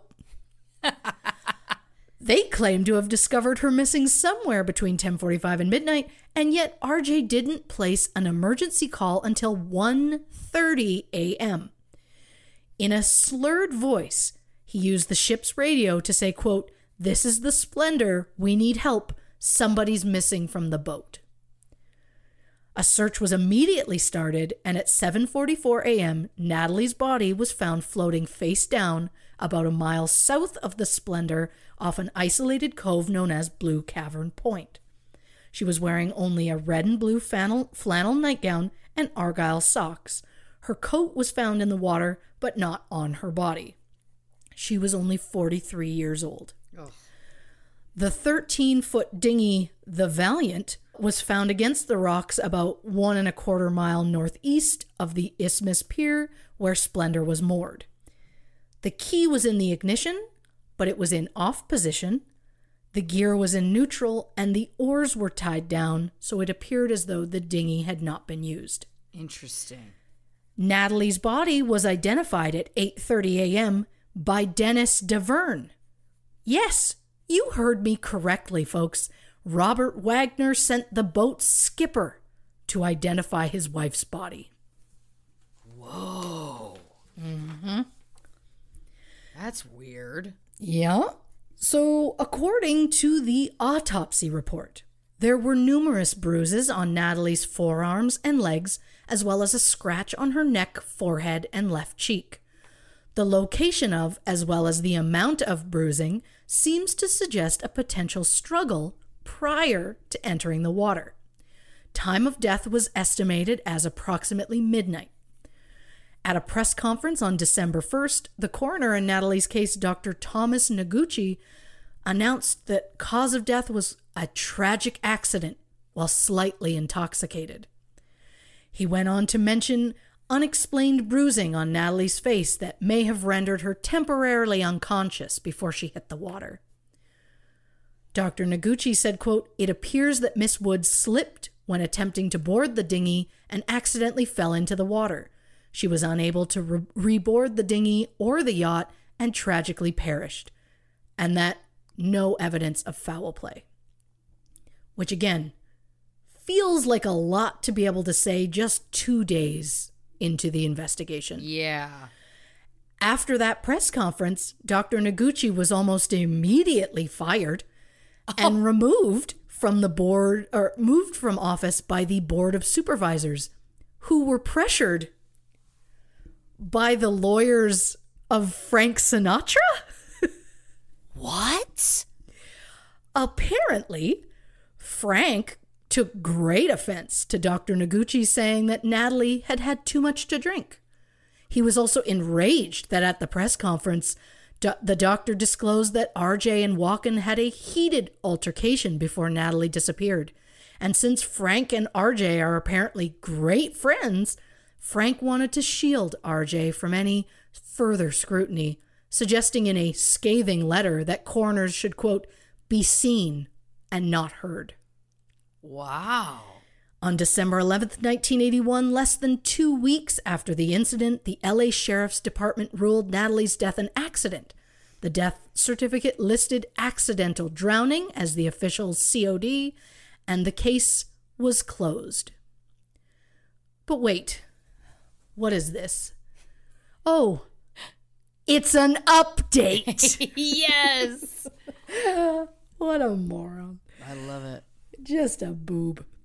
In 2011, a decade after the release of Suzanne Finstead's Natalie Wood biography, in which she revealed new evidence that suggested that Natalie's death was not an accident, the Los Angeles police reopened their investigation. Wow. In 2012, the LA County Coroner's Office amended Natalie's death certificate and changed the COD from accidental drowning to drowning and other undetermined factors. Wow. A statement was added to the document saying that how Natalie ended up in the water was, quote, not clearly established. On January 14th, 2013, the coroner's office added a 10-page addendum to Natalie's autopsy report stating that Natalie might have sustained some of those bruises on her body before she went in the water, but it could not be definitively determined. A new autopsy stated that Natalie had unexplained fresh bruising on her forearm, left wrist, right knee, a scratch on her neck, and a superficial scrape on her forehead. Officials now say it's possible that she was assaulted before she drowned. When the case was reopened, investigators tried to obtain the evidence that had been collected back in 1981. According to evidence logs, of the 5 items that were received as evidence on November 30th, 1981, the hair and pubic hair kits were disposed of in 1986 since the case was deemed an accident. But that's only 2 out of 5 of the evidence, so investigators went looking for the other 3 items. They couldn't be found. Quote, an exhaustive search to locate these items was conducted March 6, 2012, and none were located. Investigators assumed the items were disposed of, yet there were no notes made in any logs or in any of the reports. The items in question were a blood sample, a blood swatch, and a modified sexual assault kit. What? Which, why are they missing and what are you hiding? Yeah. That's my question. So February 2018, RJ was named person of interest in the ongoing investigation, but he has so far refused to cooperate. In 2020, a medical doctor and former intern of Thomas Noguchi, who did the original autopsy, stated the bruises were substantial and fitting for someone who gets thrown off a boat. He claims he made those same observations to the original coroner at the time, but he seemed to ignore those in his findings. Speaking of things that the original investigation ignored, John Payne, the owner of a boat called the Capricorn, which was moored about 80 feet from the Splendor, said that he thought he heard a woman crying for help shortly after 11 p.m. He woke his fiancée and they distinctly both heard a woman's voice coming from the ocean. The voice said, "Somebody help me please, I'm drowning." John, his fiancée, and their son all recall hearing the voice and then heard a drunken man or multiple men's voices responding in mocking tones with, "Oh, don't worry, we'll help you," and "Hold your hat, we're coming to get you." But despite the men saying things like that, the woman kept screaming, which is a pretty good indicator that she needs help. So at this point, it is pitch black. They can't see anything. You don't know which direction officially things are really coming from, so they call the harbor master's office. There's no answer. They try calling out to the woman, but she never responds to them. They call someone in Avalon, which is nearby, who claimed to send a helicopter right away. They didn't. The harbor patrol also never answered their phone. Around 11:25 p.m., the woman's cries stop. John Payne and his family would later ask, how did someone on the Splendor not hear her scream when they were so much closer to that sound than we were? And why didn't police investigate the family's claims further?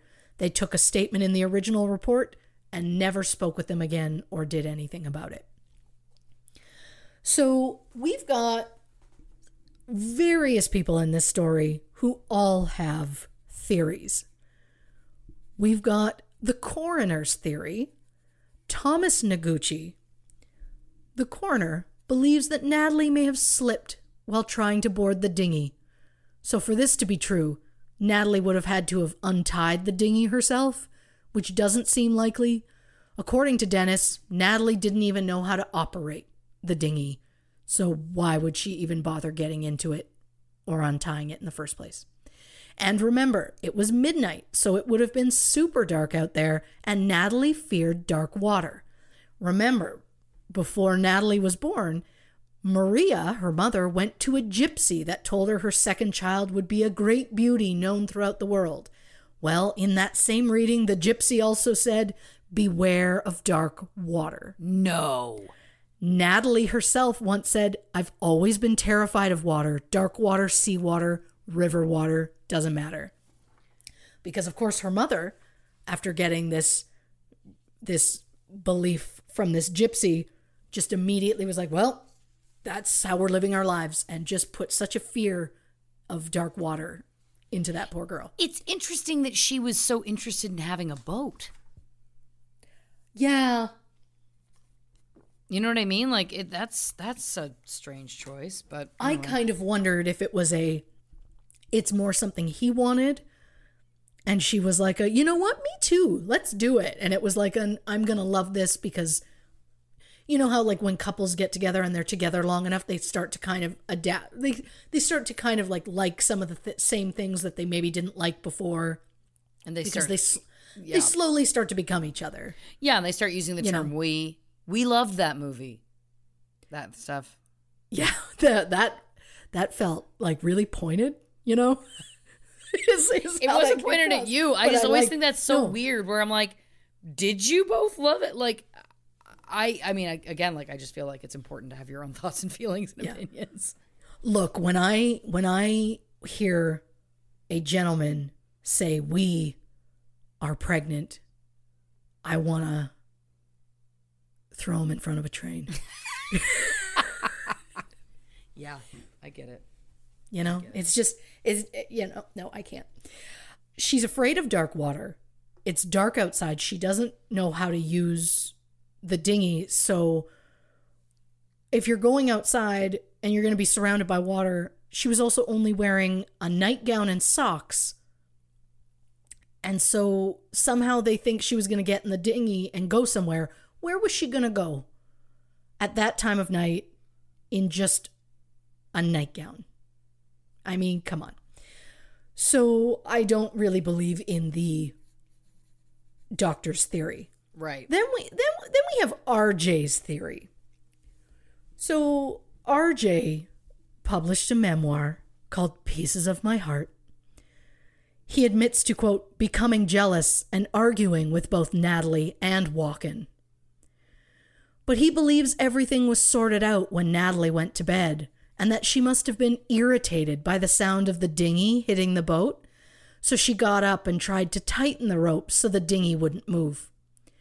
During the documentary, which was produced by Natalie's daughter Natasha, RJ is explaining his theory, and before he even says anything, Natasha jumps in and basically finishes his story. So it's obvious she has heard this so many times throughout her life. Right. What stuck out to me the most was Natasha's memory of how Natalie hated the sound of the dinghy hitting the side of the boat, and how that was just a thing constantly. And yet the skipper of the boat had never heard a complaint like that before. And also, that's kind of his job.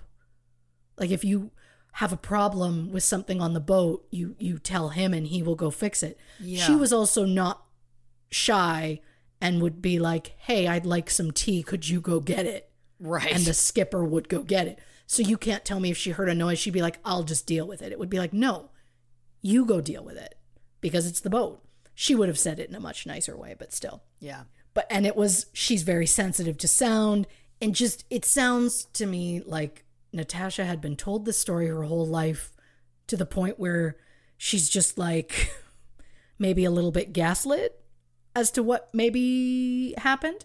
Totally. Dennis says, again, never heard a complaint about the dinghy before, and that's what he would have dealt with. So it just feels like a story that RJ has concocted. Again, the children were only 11 and 7 years old at the time, so they probably would believe pretty much anything that their parent would have told them. And during the documentary, RJ clears his throat at just really specific times, and only during the portion where he's retelling the nights of the event. Only then. Like, for an example, quote, we went like down below. Like, he waits for a moment where he's like, he needs to come up with something and to cover for himself and give himself that split second extra, or because his brain knows he's about to lie. His body is trying to like prevent it or something like that. Again, I get that people clear their throats and cough and stuff like that all the time. It's just literally the only time in that whole interview he ever has a problem is when he's discussing the night. And some may be like, get off his back. Maybe it's an emotional night. And it's like, you're going to hate him soon anyway. So just brace yourself. So, doctor, she just getting in the boat, she fell. RJ is like, you know what? She didn't like the sound of the boat, and she fell trying to tighten it to the boat, to the larger boat. Well, Christopher Walken, his brief original interview barely referred to the Friday night where Natalie left to go stay at a hotel.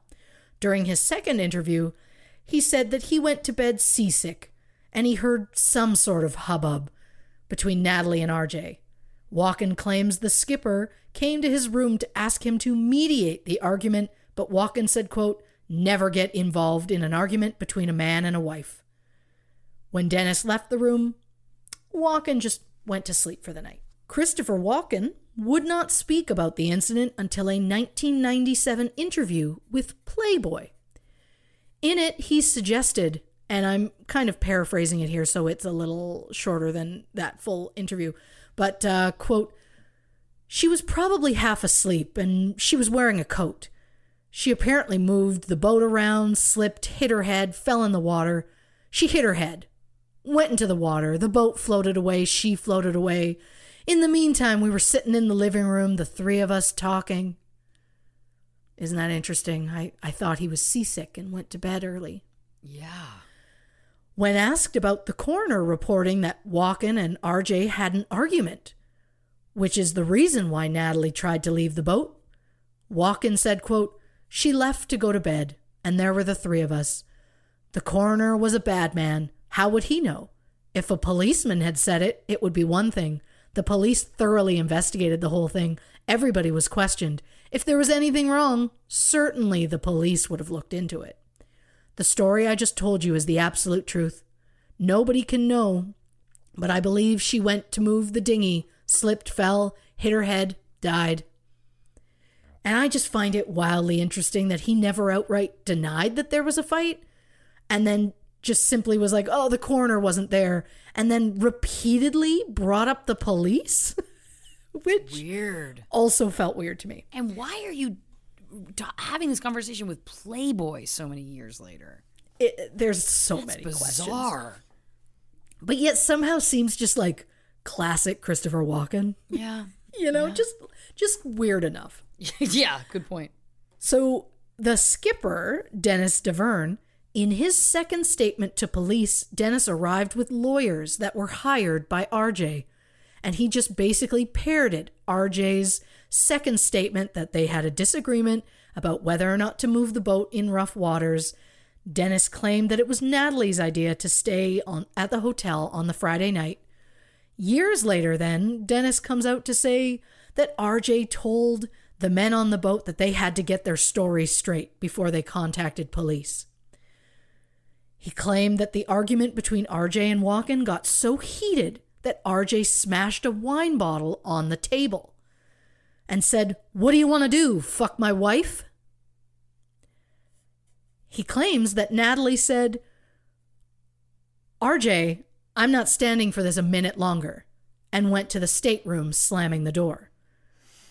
The deputy who first arrived on the scene wrote in his notes at 6:30 a.m. that he, quote, observed pieces of a broken wine bottle laying on the deck carpeting of the main salon. RJ said that wine bottle was broken probably because of the rough seas. Oh, stop. Yeah. If the seas were that rough, also, by the way, they would have a way to tie down their liquor. Give me a break. Yeah, he's, again, just so much anger. Over the years, Dennis's story would continue to change. Of course. And while it's possible he was just looking to make some money off the tragedy, because after all, once they stopped using the boat, he was out of a job. But maybe it's possible that Dennis is feeling immense guilt over the events of the night and wants to confess. I don't know if he's telling the truth or not, but he has recently stated that just before midnight, he heard Natalie and RJ fighting with added banging and crashing like it was getting really physical. Then he heard RJ scream, "Get off my fucking boat." And more fighting took place until everything just suddenly went quiet. Dennis claims that he didn't hear any splashing or cries for help. When he approached RJ moments later, he found him alone in the salon. Dennis said that RJ appeared distraught, nervous, and sweaty. He simply told Dennis that Natalie was gone. RJ said she had taken the boat to the shore like she did the night before. However, Dennis didn't hear the dinghy's engine start, and he knew Natalie doesn't know how to operate it. Dennis also claimed at one point that he saw Natalie go in the water, and when he tried to help her, RJ said, "Leave her, I want to teach her a lesson." Whoa. So I don't know how much we can trust what this dude is saying, but it just feels like he has some sort of guilt, and possibly, maybe because he played a role in it that he's just not willing to admit to yet. I don't know. Yeah. So I've seen some theories where Natalie used Christopher Walken to try and make RJ jealous, and since RJ was quite drunk, he went into a rage and threw Natalie off the boat. There had been rumors floating around that Natalie and Walken were having an affair on the set of their movie, which caused a lot of tensions at home. But also, if those tensions were present, why go on a weekend getaway with him? Yeah. And why didn't Walken's wife join them? Yeah. Unless the weekend was for a planned threesome. I just don't get why it happened in the first place.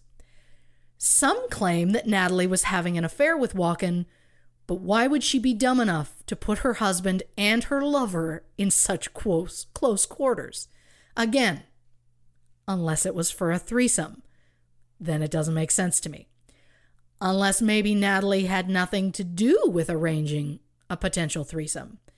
In RJ's second and final interview with the police on December 4th, 1981, he mentioned having a strong disagreement with Natalie about whether or not to move the boat closer to shore to get out of rough waters, something he had not mentioned in his previous interviews. RJ claimed that the disagreement occurred Friday night and that Natalie objected to the boat being moved. So RJ suggested she go to shore, get a hotel in Avalon, and take the skipper with her. Which, why would you send the guy that you're paying to deal with your boat off the boat unless you want to be alone with the only other person that's on board? Which brings me to another theory that has surfaced in this past year. Now, we are going to jump back a moment. Or as Huey Lewis would say, we're going back in time. Back to the Future, everyone. Thank you. Thank you. God, love Marty McFly. We're going back to June of 1961 when Natalie and Robert Wagner separated for the first time. Yes. I've mentioned her before, but Suzanne Finstead wrote a very in-depth biography on Natalie in 2001 and then released an updated version in 2020. In the new version, Suzanne claims she read a never-published memoir written by Natalie. And in the memoir, Natalie admits to the real reason why her first marriage to RJ ended. Natalie said that while it was too painful to recall exactly what caused their break, it was, quote, more than a final straw. It was reality crushing the fragile web of romantic fantasies with sledgehammer force. So what was so painful to her? Well, further in that same passage, Natalie explained why she related so much to her character from the 1965 film Inside Daisy Clover. Quote, Daisy becomes a movie star, falls in love with a handsome man who is attracted to other men, and she discovers this flaw on her honeymoon. So from what I've read from various sources is that allegedly Natalie woke up in the middle of the night to find RJ missing. And since she does not like to be alone at night, she went looking for him and found him intertwined with another man. Okay. And not just any man. His English butler, David Cavendish, a man that has been in RJ's life for years. Before he married Natalie the first time, RJ and his butler were living together in a small 2-bedroom flat. A Hollywood fan magazine at the time called David a bona fide butler with, quote, all sorts of movie star credentials and references, and then added, quote, in that apartment, it was like keeping a polar bear in a broom closet, which is such a weird way of putting anything. It's very specific. I was also thinking more like he has this tiny apartment. He's not doing crazy well yet in movies financially, but he can pay and needs a butler? But okay. Okay. Come on. So when Natalie's mother met David, her warning bells immediately went off and she told RJ to get rid of him. But instead, after RJ and Natalie got married, David moved in with them. Whether Natalie didn't sense what her mother did or whether she was more interested in living this fairy tale romance that she'd always dreamed of, I don't know. So according to Suzanne, who heard it from 3 of Natalie's best friends, Natalie's sister Lana, and Maria's best friend, this is now the night that ends their marriage the first time in 1961. Natalie wakes up. No one's there. She opens the door, finds her husband and the butler intertwined. She becomes so enraged that she shatters a crystal wine glass in her hand and immediately goes home to her parents' house. When she arrives, her hand is bleeding and she is completely hysterical, saying that RJ is moving out and their marriage is over. She then locked herself in her old bedroom and accidentally overdosed on sleeping pills. Whoa! Her parents rushed her to the hospital where she had her stomach pumped.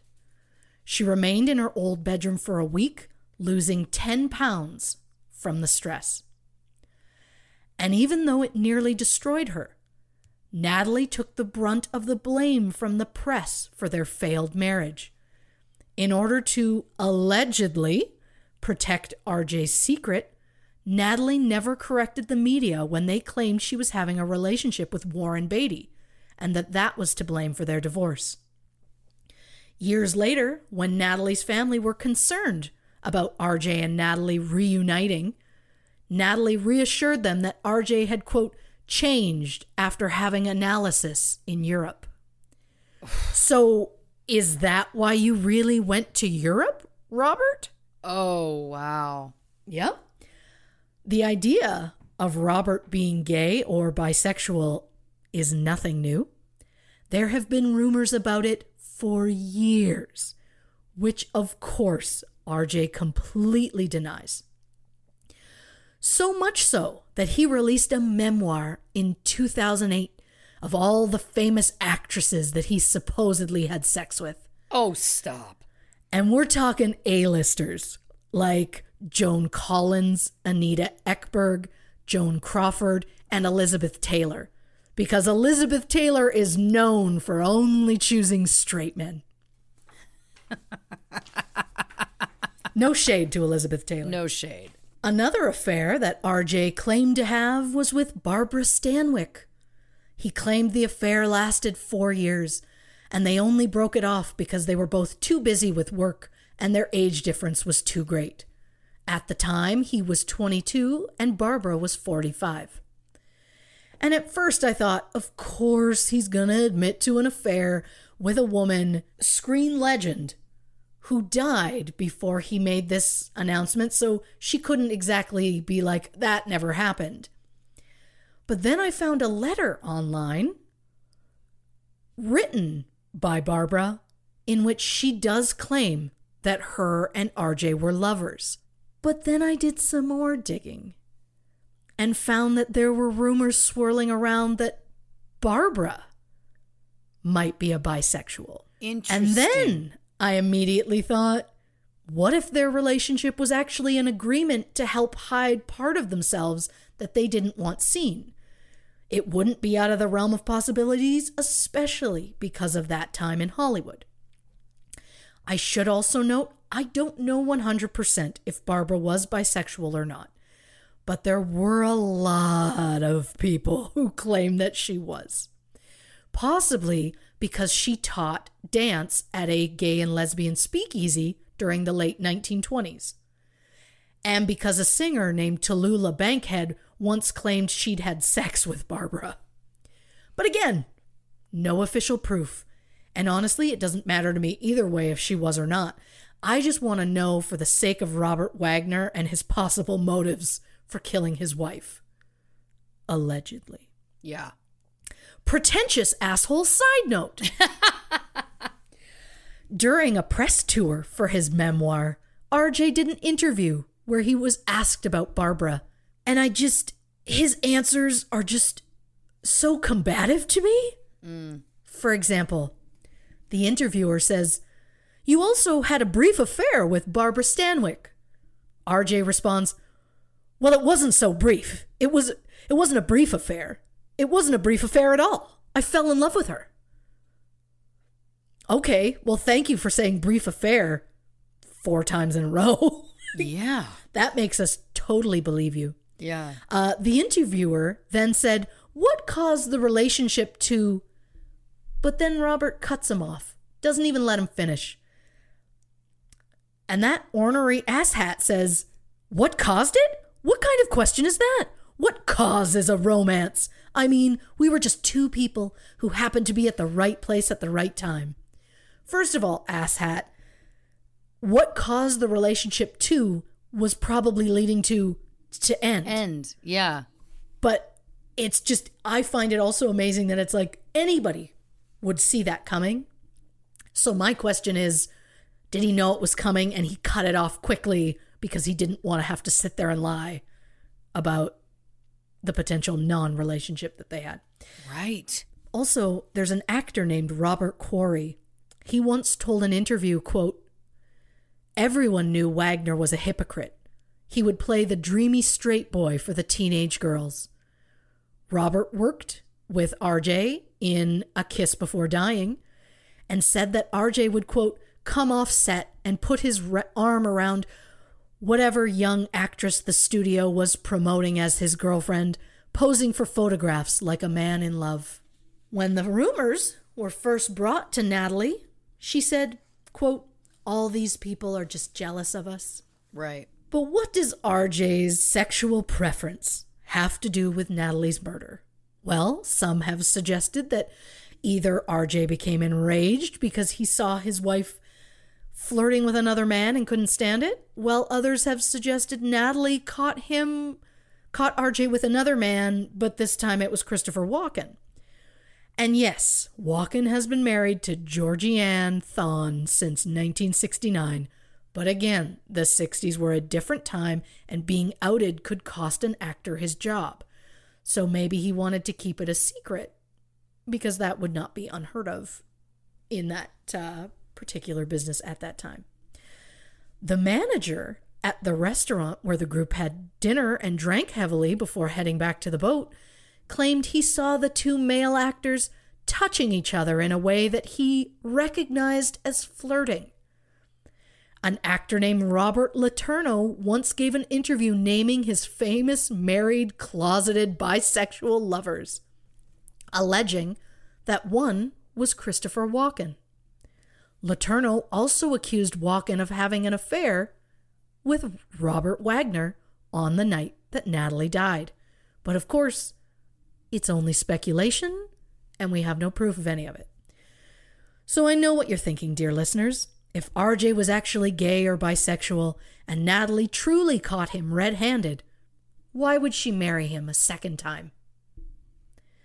Well, we've already established that based on the psychologically damaging childhood she experienced, she didn't like being alone, especially at night, And when Natalie was outright asked why she married RJ a second time, she said, quote, "Sometimes it's better to have the devil you know than the devil you don't."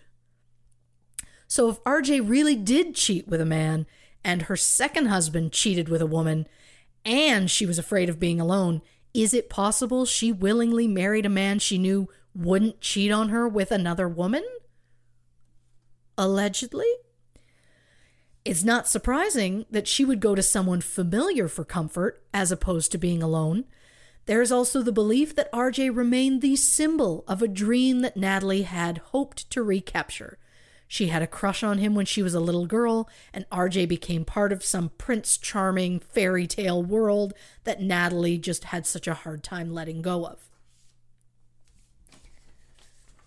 So I also have a couple of things, well, a few I should say, a couple is two, Christy, that I just want to give a little update on, because I'm sure we're all very curious.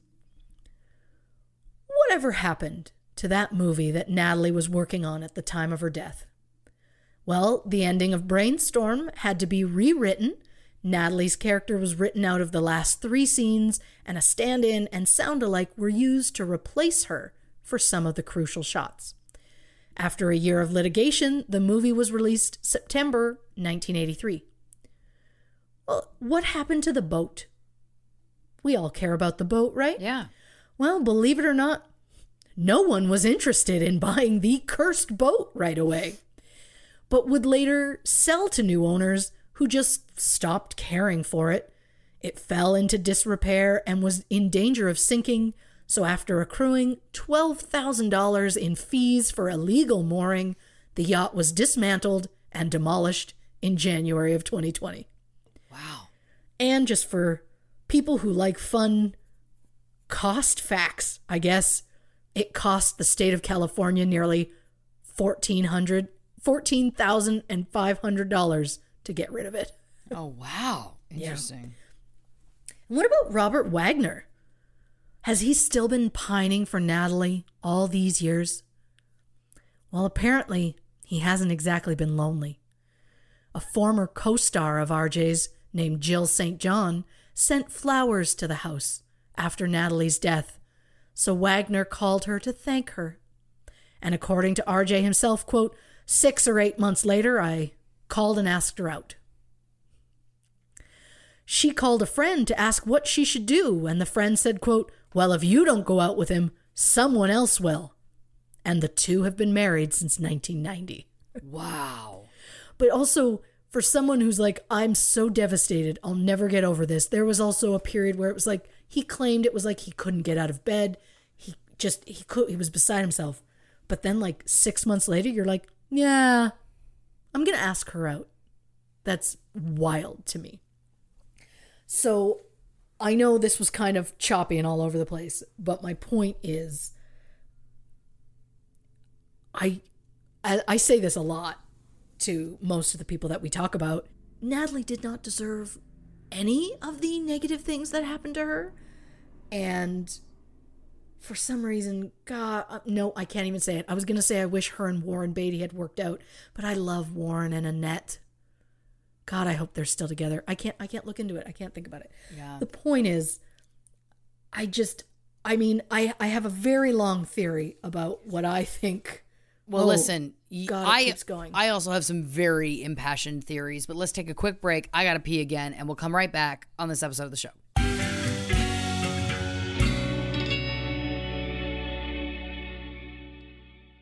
Hey everybody, we want to tell you about our sponsor, Baron Jaeger. Baron Jaeger is a premium liqueur made with the highest concentration of all natural honey. This puts it in a class of its own. Additionally, at 70 proof, it's the perfect addition to any cocktail in need of an all-natural sweetener with a little kick. Sweet with a little kick sounds like me, don't you think? Absolutely.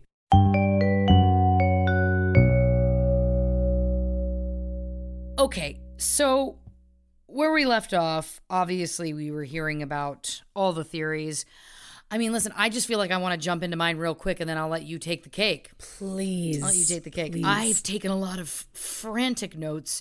You know what's interesting is I had very strong opinions about this before we came into this. So I had seen the documentary ages ago, the one that you referenced that was, what was it called? The one in 2020, I believe, Natalie Wood, What Remains Behind, which of course was heavily featuring the family, RJ, Robert Wagner, etc. It was produced by the daughter. Right, exactly. So it's funny because even watching that, even when it had kind of like the tilt towards him, I still was like, they know something. There was a moment in which he spoke about Christopher Walken and he said something, and I should have rewatched it in prep for this.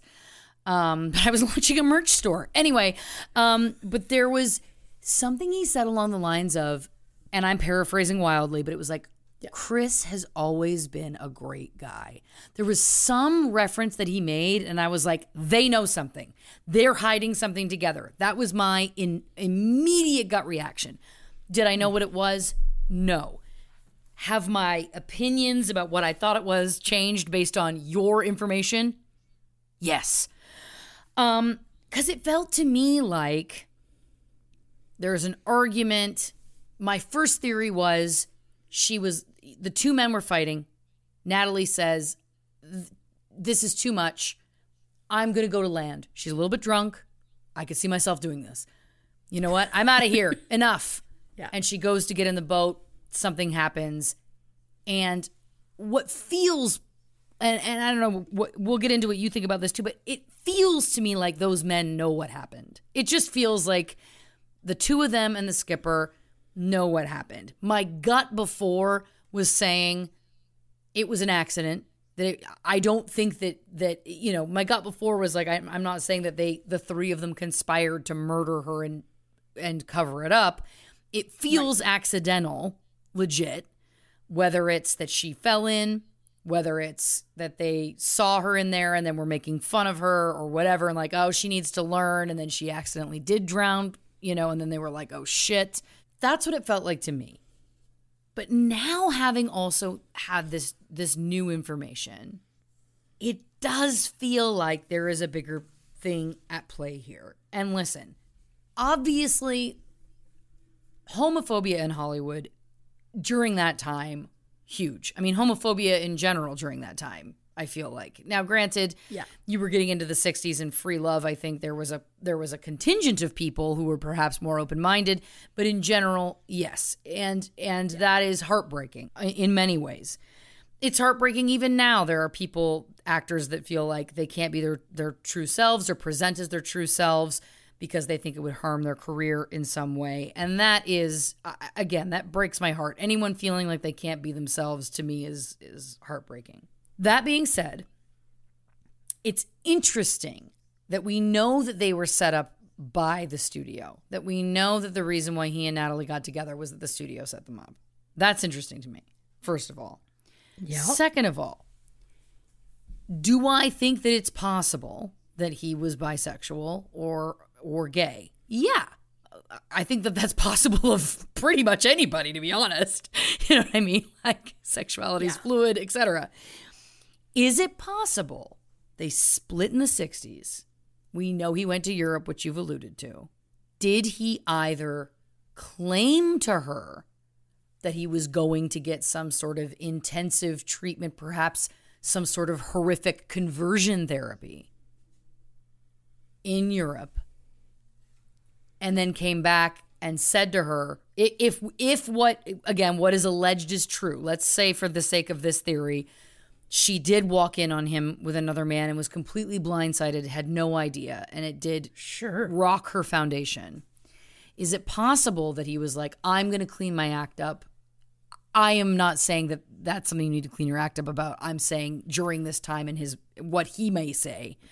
Sure. He goes to apparently go through some sort of therapy, whatever. He marries somebody else in the process. But then when they reconnect, does he say to her, well, I went through whatever therapy? He knows if he wants to manipulate her. He knows that she's a huge fan of therapy. He knows that she was getting analysis every day. Did he say, listen, I went into this intensive, analysis program in Europe when I was there, and I don't have those urges anymore?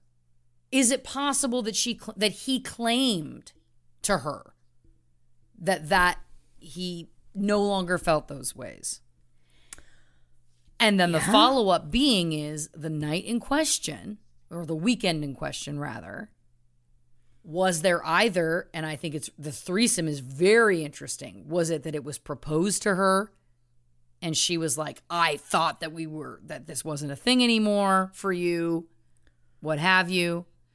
Or was it, again, it became very clear they were alone the night before, I'm meaning him and Walken.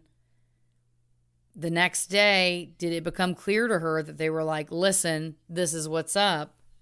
And she, again, had a very strong reaction, potentially to being deceived, which, and then that led to, again, I still think, some sort of accidental altercation, whether it got physical with them or not.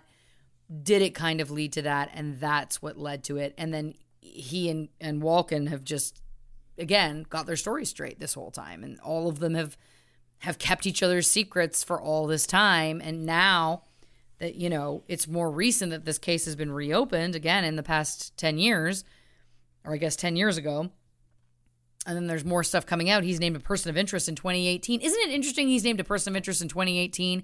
And then they were like, we got to crank out a documentary to prove that he's innocent. And even the documentary proving he's innocent didn't really make him seem innocent, or at least to me. Yeah. Well, I think anything where you actually let him speak for himself is going to not let him seem very innocent. Yeah. But anyway, that's a theory that I'm bringing forward. And again, the bottom line is that, of course, if anybody was being driven to feeling like they had to lead that level of deception or a double life because they felt like their livelihood depended on remaining in the closet, it is very heartbreaking. And I have a lot of compassion for that. And I can have compassion for Robert Wagner if it felt like he really believed that presenting as his true self was going to destroy his career. I have compassion for that. What I don't have compassion for, obviously, is secrets about how Natalie may have died. And that if there is, you know what I mean? Like, if there was something else, the jig is up. A woman has lost her life. A woman that you must have loved on some level. Come on. Yeah, not to mention then you raised her daughter as your own. Mm-hmm.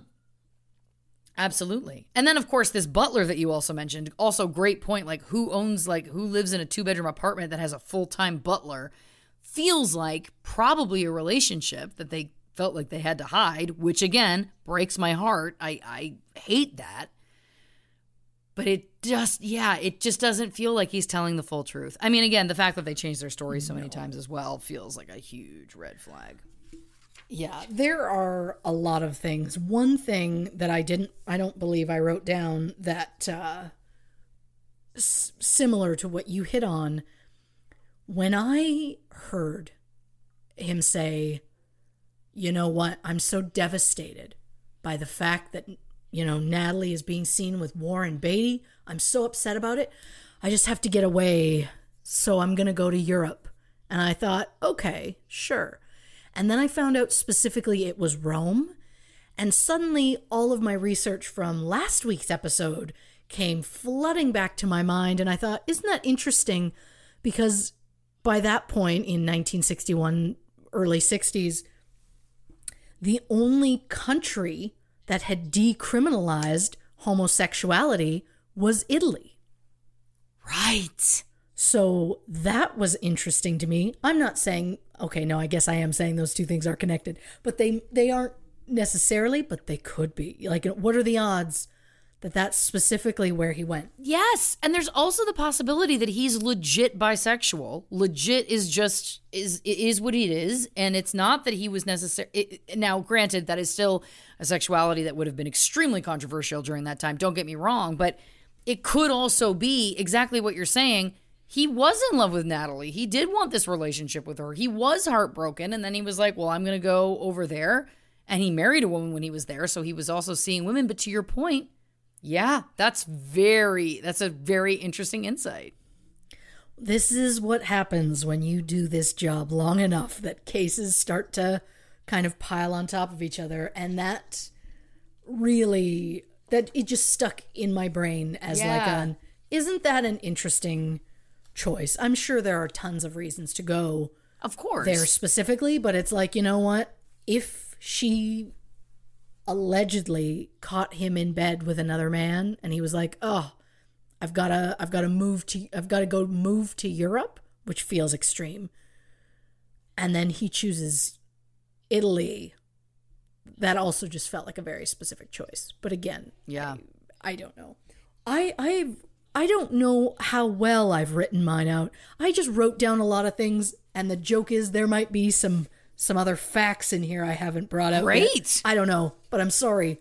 It's a little lengthy, folks. We're here for it. In that case, crack another drink. There we go. Yeah, that's our Law and Order doom doom. You know? Yes. So the thing that I find the most devastating in all of this was pointed out in that biography that I read by Suzanne Finstead.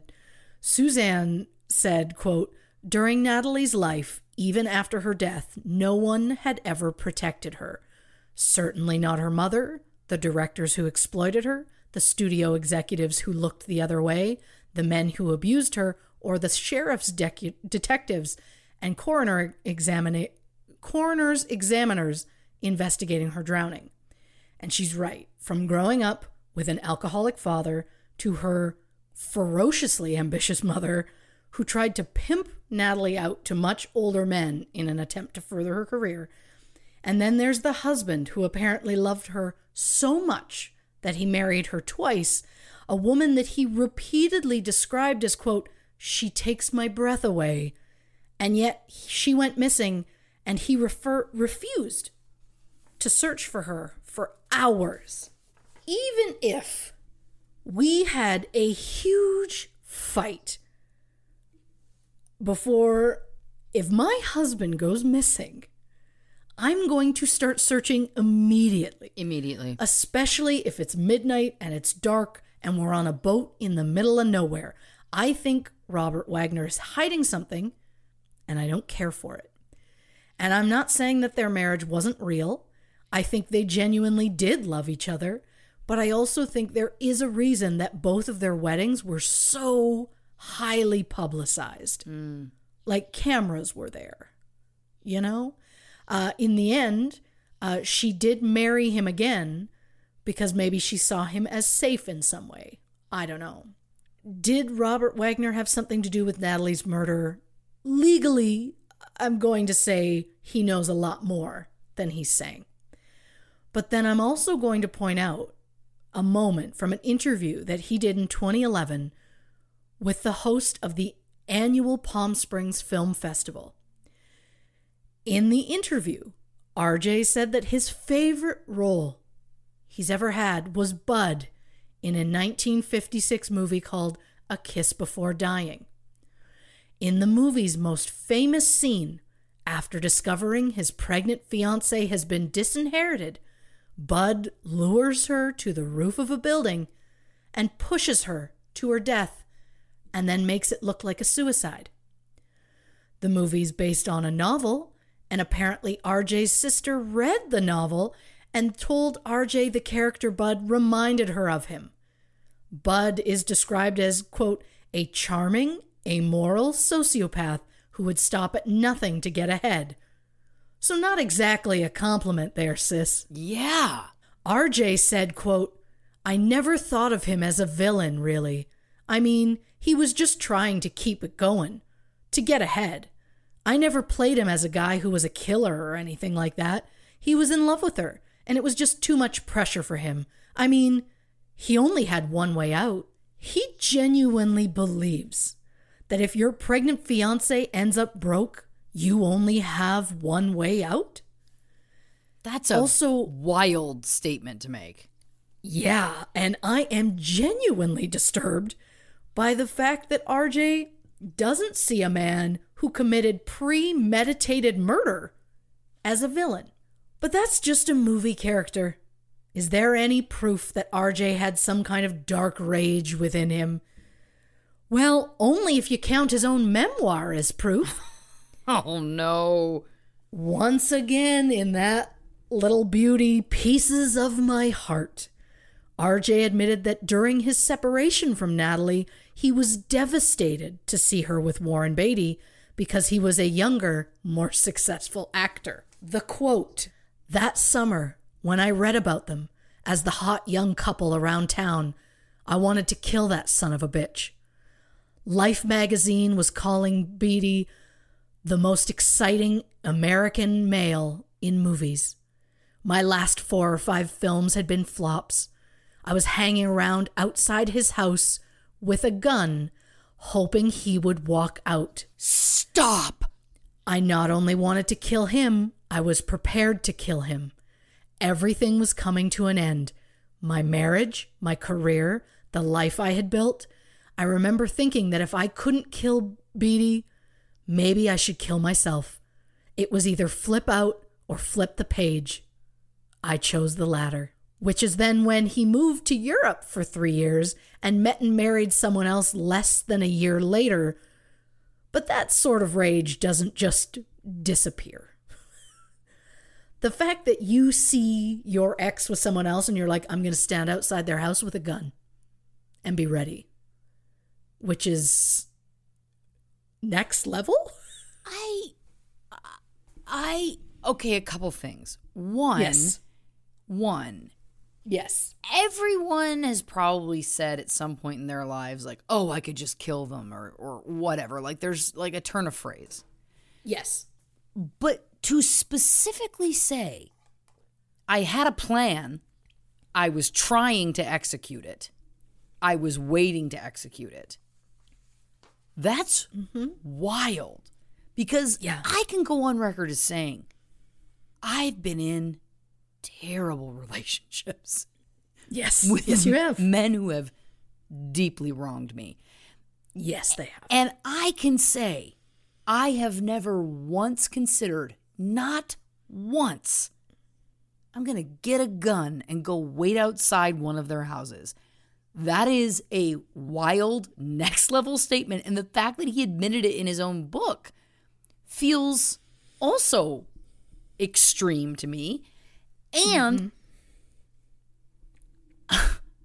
I just think that I just know I'm literally speechless. Like, I'm blown away by that quote because to me, he also knows that people think that he had something to do with her death. So why on earth is he saying that publicly? Is it possible that he's like, you know what, like a super straight man would do with all his testosterone? He'd go beat the crap out of the guy who's with his girlfriend. Yes. You know, and it's like a straight guy would be super angry about it and like Trying to really play that macho. part. Yeah. Yeah. So it's possible, but also like it's also possible he just has a darkness.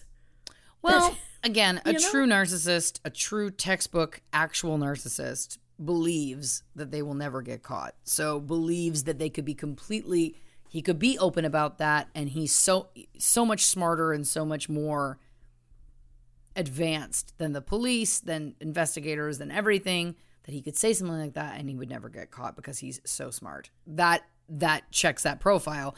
And considering he's also said that he didn't believe that a character who premeditated killed his pregnant fiance of 8 months, it also just paints a picture of what we're dealing with.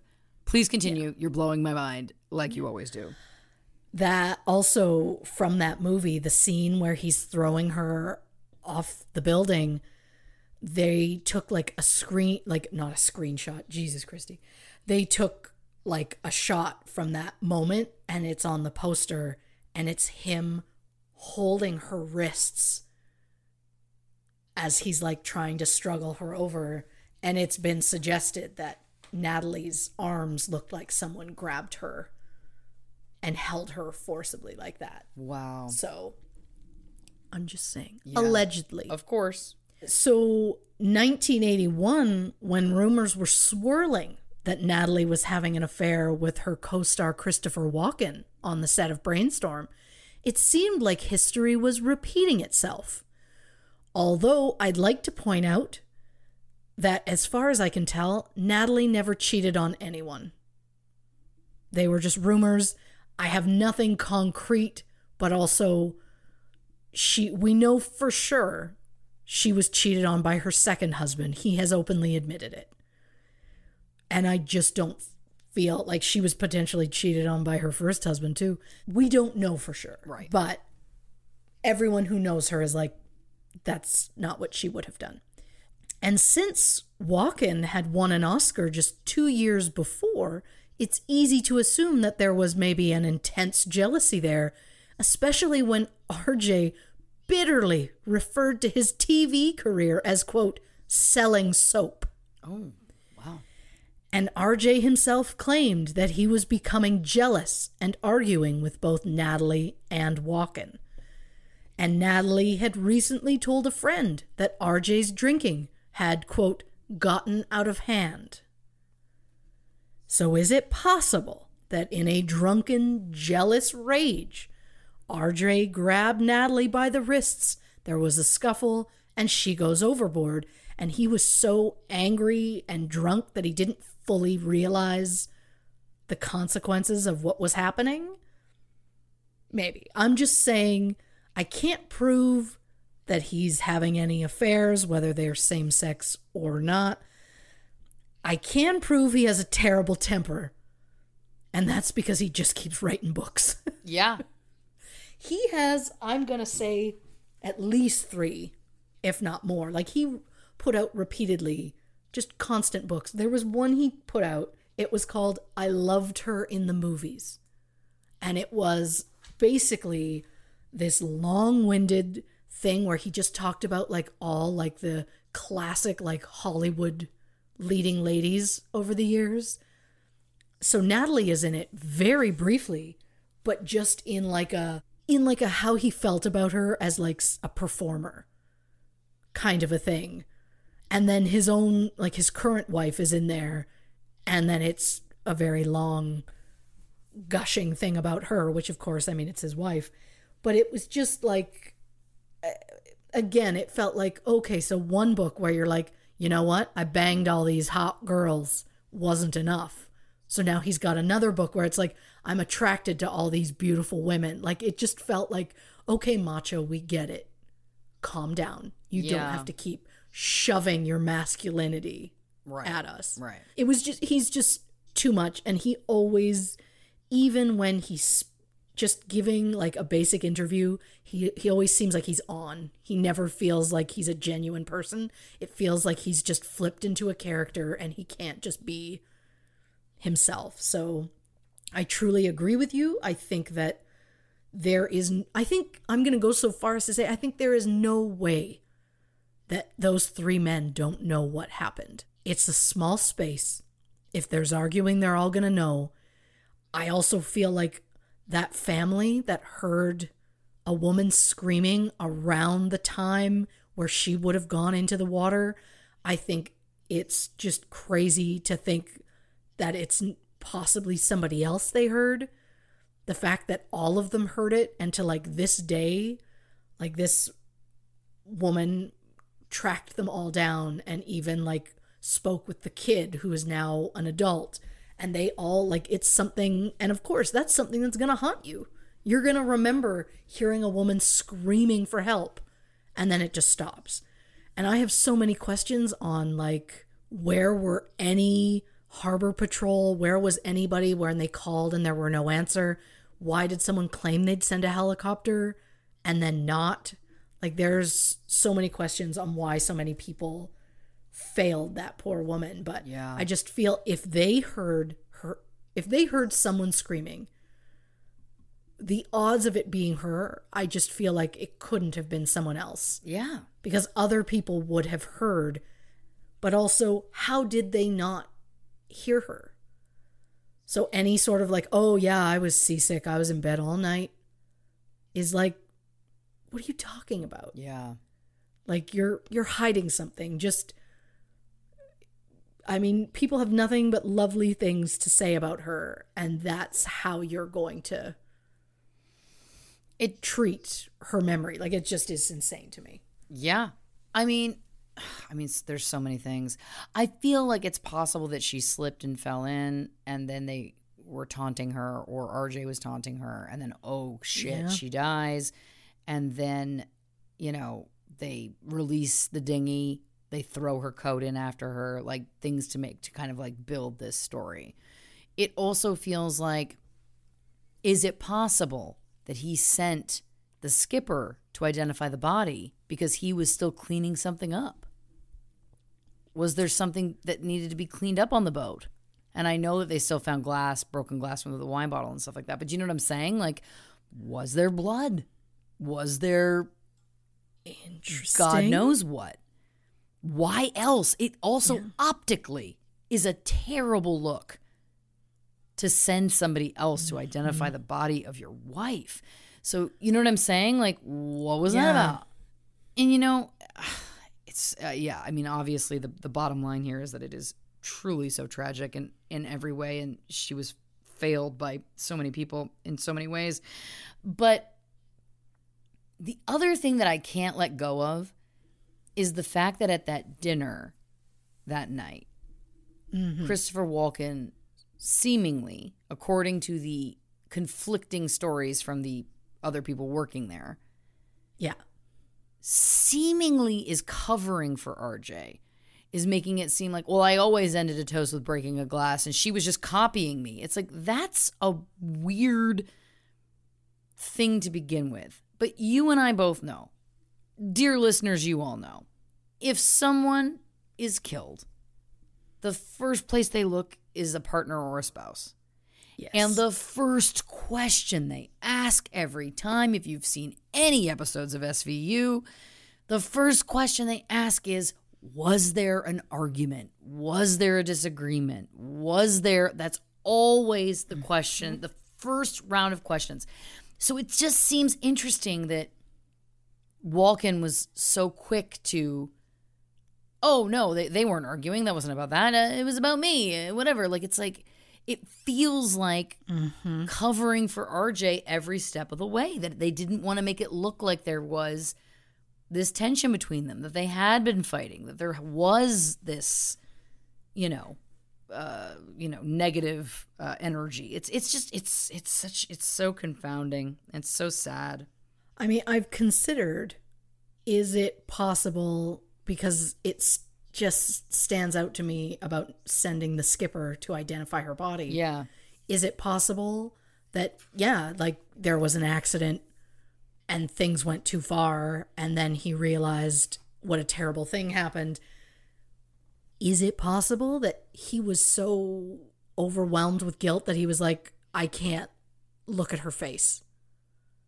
And it's like, okay, but also to send somebody who didn't know her nearly as well feels like a choice. To just not speak with police anymore. I would always want answers. Oh. I would want to know. Like, if I did not genuinely know what happened and it was like, I wake up and next day, oh, she's over there drowned in the waters. It's like, well, I want to know how she got there. Yeah. So any investigation you want to do, let me know, because I want to help to find out what's going on. But again, why wouldn't he go with the skipper? Why wouldn't he go with Chris? Why didn't the three of them go? If it was like he's so distraught and he doesn't think he can look at her, etc., you could have gone with, and the other person kind of done the task, but you could have been there and been present. Like, to me, it's just like, what was keeping you away? And it also, all jokes aside, I don't know what I buy about this boat being destroyed. It seems very convenient to me that the boat got destroyed, especially considering RJ was named a person of interest in 2018, and then the boat was destroyed when, 2020? Yeah, that's a good point. Yeah, evidence going missing. Ugh. I mean, there's just so many things that are enraging. Yeah. And I say this, it sounds like I'm making a joke, but I'm not.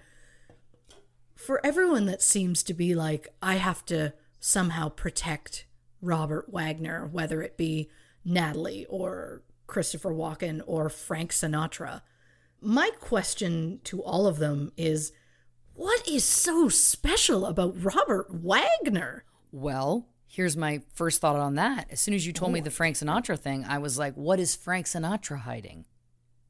How does it benefit him to help out Robert Wagner?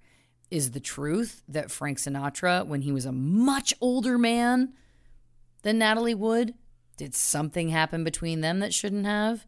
Did he have a vested interest in keeping nice with RJ and sending his lawyers on the case?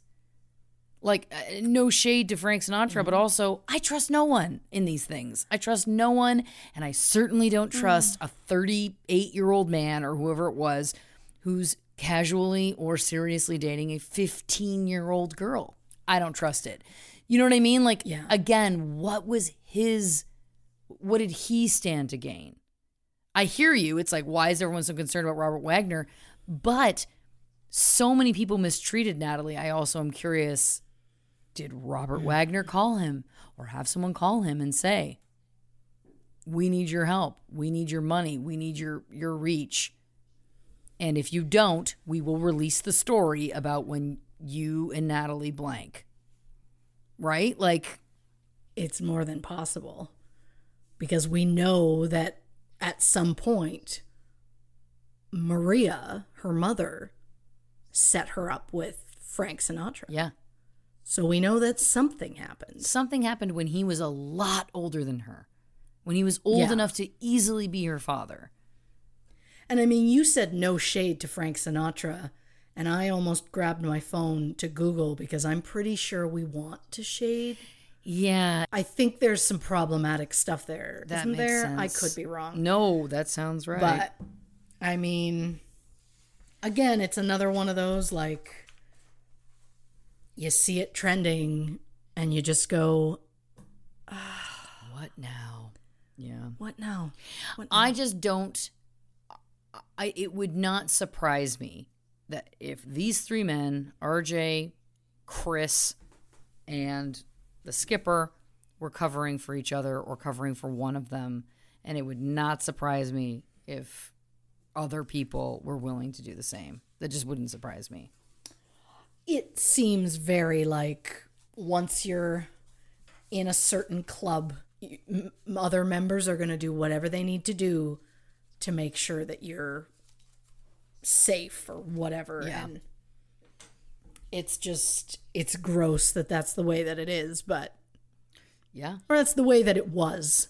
Let's say it that way. Because again, I'm coming out a little like, because it's over for you bitches. Like, I have nothing to base this on. I'm out of control. I'm sick of it. There it is. Yeah. I'm sick. I'm sick of the boys club. I'm sick of, women being mistreated and just that it's like, oh, well, it's okay because all these guys back me up. And it's like,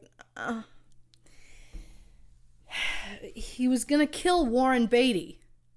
Like, but again, and that's good reading. And again, to your point too, like, regardless of whether or not it's true, writing it and putting it out there publicly is an extreme choice. That is a huge red flag. If he did it for real, huge red flag. If he didn't and he's making it up, huge red flag. Yeah, there's no win in that situation for him. It doesn't make you look good in any way. But I'm just saying. Yeah.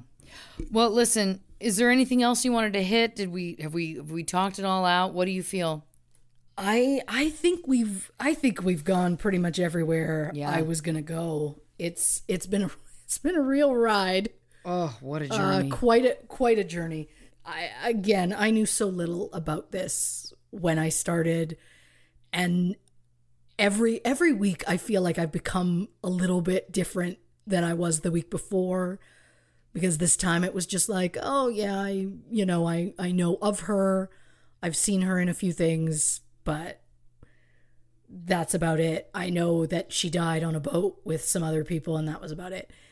And now I'm just like, she was a goddamn icon. Yeah. What a woman to aspire to be. So God, I love her so much. She, like a woman in like the 50s and 60s being like, women should be paid the same amount as men is insane. Oh, like, yeah.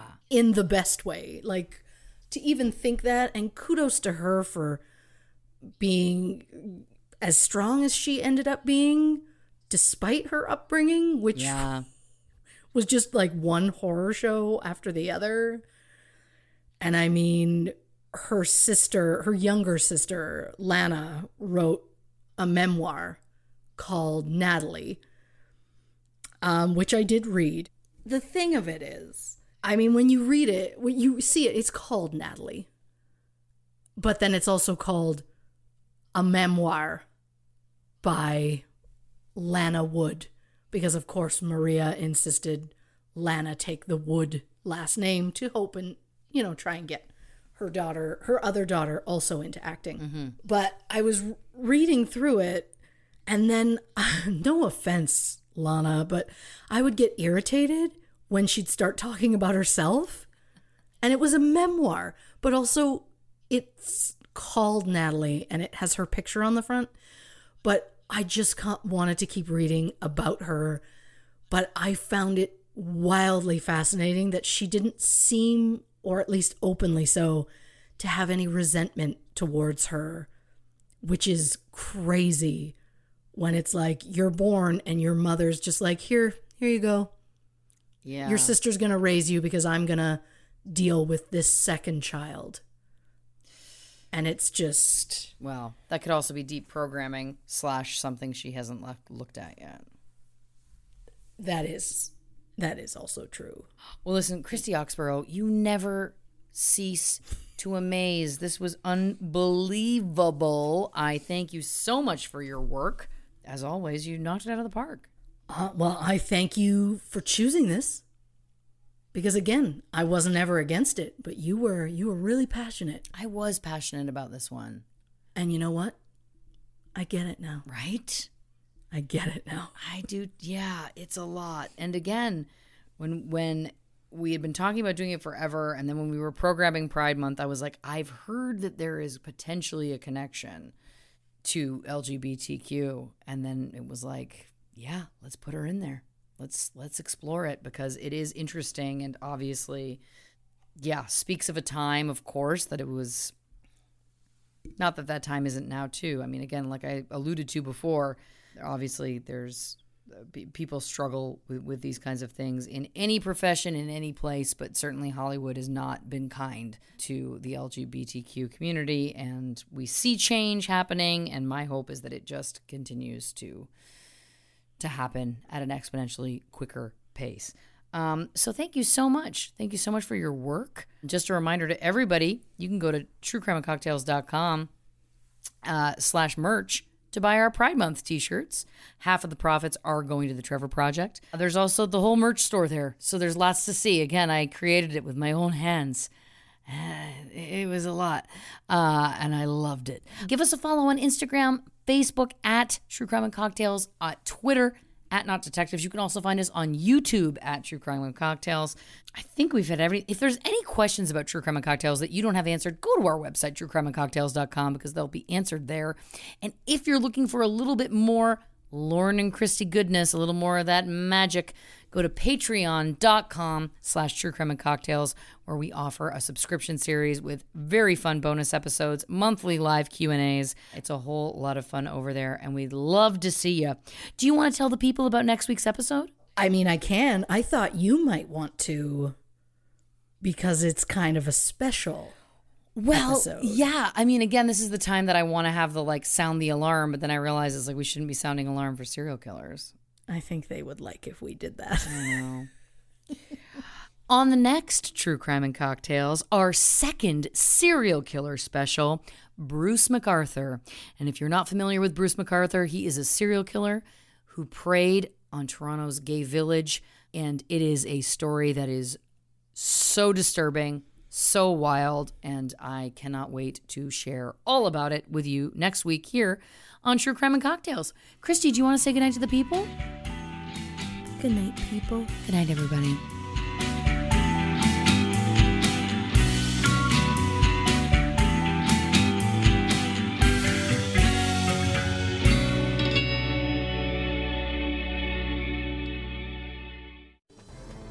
Diabolical. Vengeance. Betrayal. Bad hair. Leaning. Hi, everyone. This is Kimberly. And this is Katie. And we have a weekly podcast called A Date with Dateline, a recap of Dateline episodes. We talk about important issues like grainy surveillance footage, cell phone towers, Andrea Canning's white jeans, and Mankey's hankies. We delve into the details of any victim who's ever loved life or lit up a room. So find us on Twitter, Instagram, Facebook, and iTunes to make A Date with Dateline. And remember, don't watch alone. A Date with Dateline is a podcast hosted by two professional amateur true crime TV experts with no formal training but evidence lockers filled with snark and uninformed opinions. Let's do yoga. Let's get fit. Hi, I'm Nick. And I'm Uriel. And we're the hosts of Hella in Your 30s. This is a podcast for people of all ages, all about navigating this dystopian world we live in. That's right.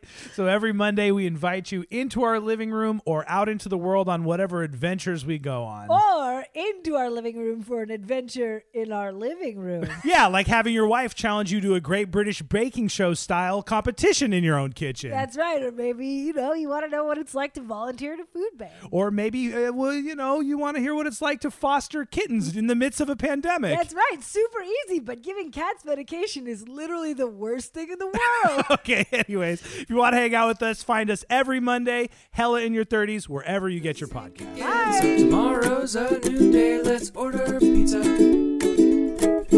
Audible is the destination for thrilling audio entertainment. Allow your imagination to be piqued by stories that are brought to life through captivating sound design, eerie soundscapes, and dynamic performances. As an Audible member, you'll be able to keep your heart rate up month after month because you can choose one title a month to keep from the entire catalog, including the latest bestsellers and new releases. If you're in the mood for a shocking psychological thriller, check out None of This Is True by Lisa Jewell. Embrace brand new exclusive thrillers from best-selling authors who are guaranteed to keep you gripped. New members can try Audible free for 30 days. Visit audible.com/thrill or text thrill to 500-500. That's audible.com/thrill or text thrill to 500-500.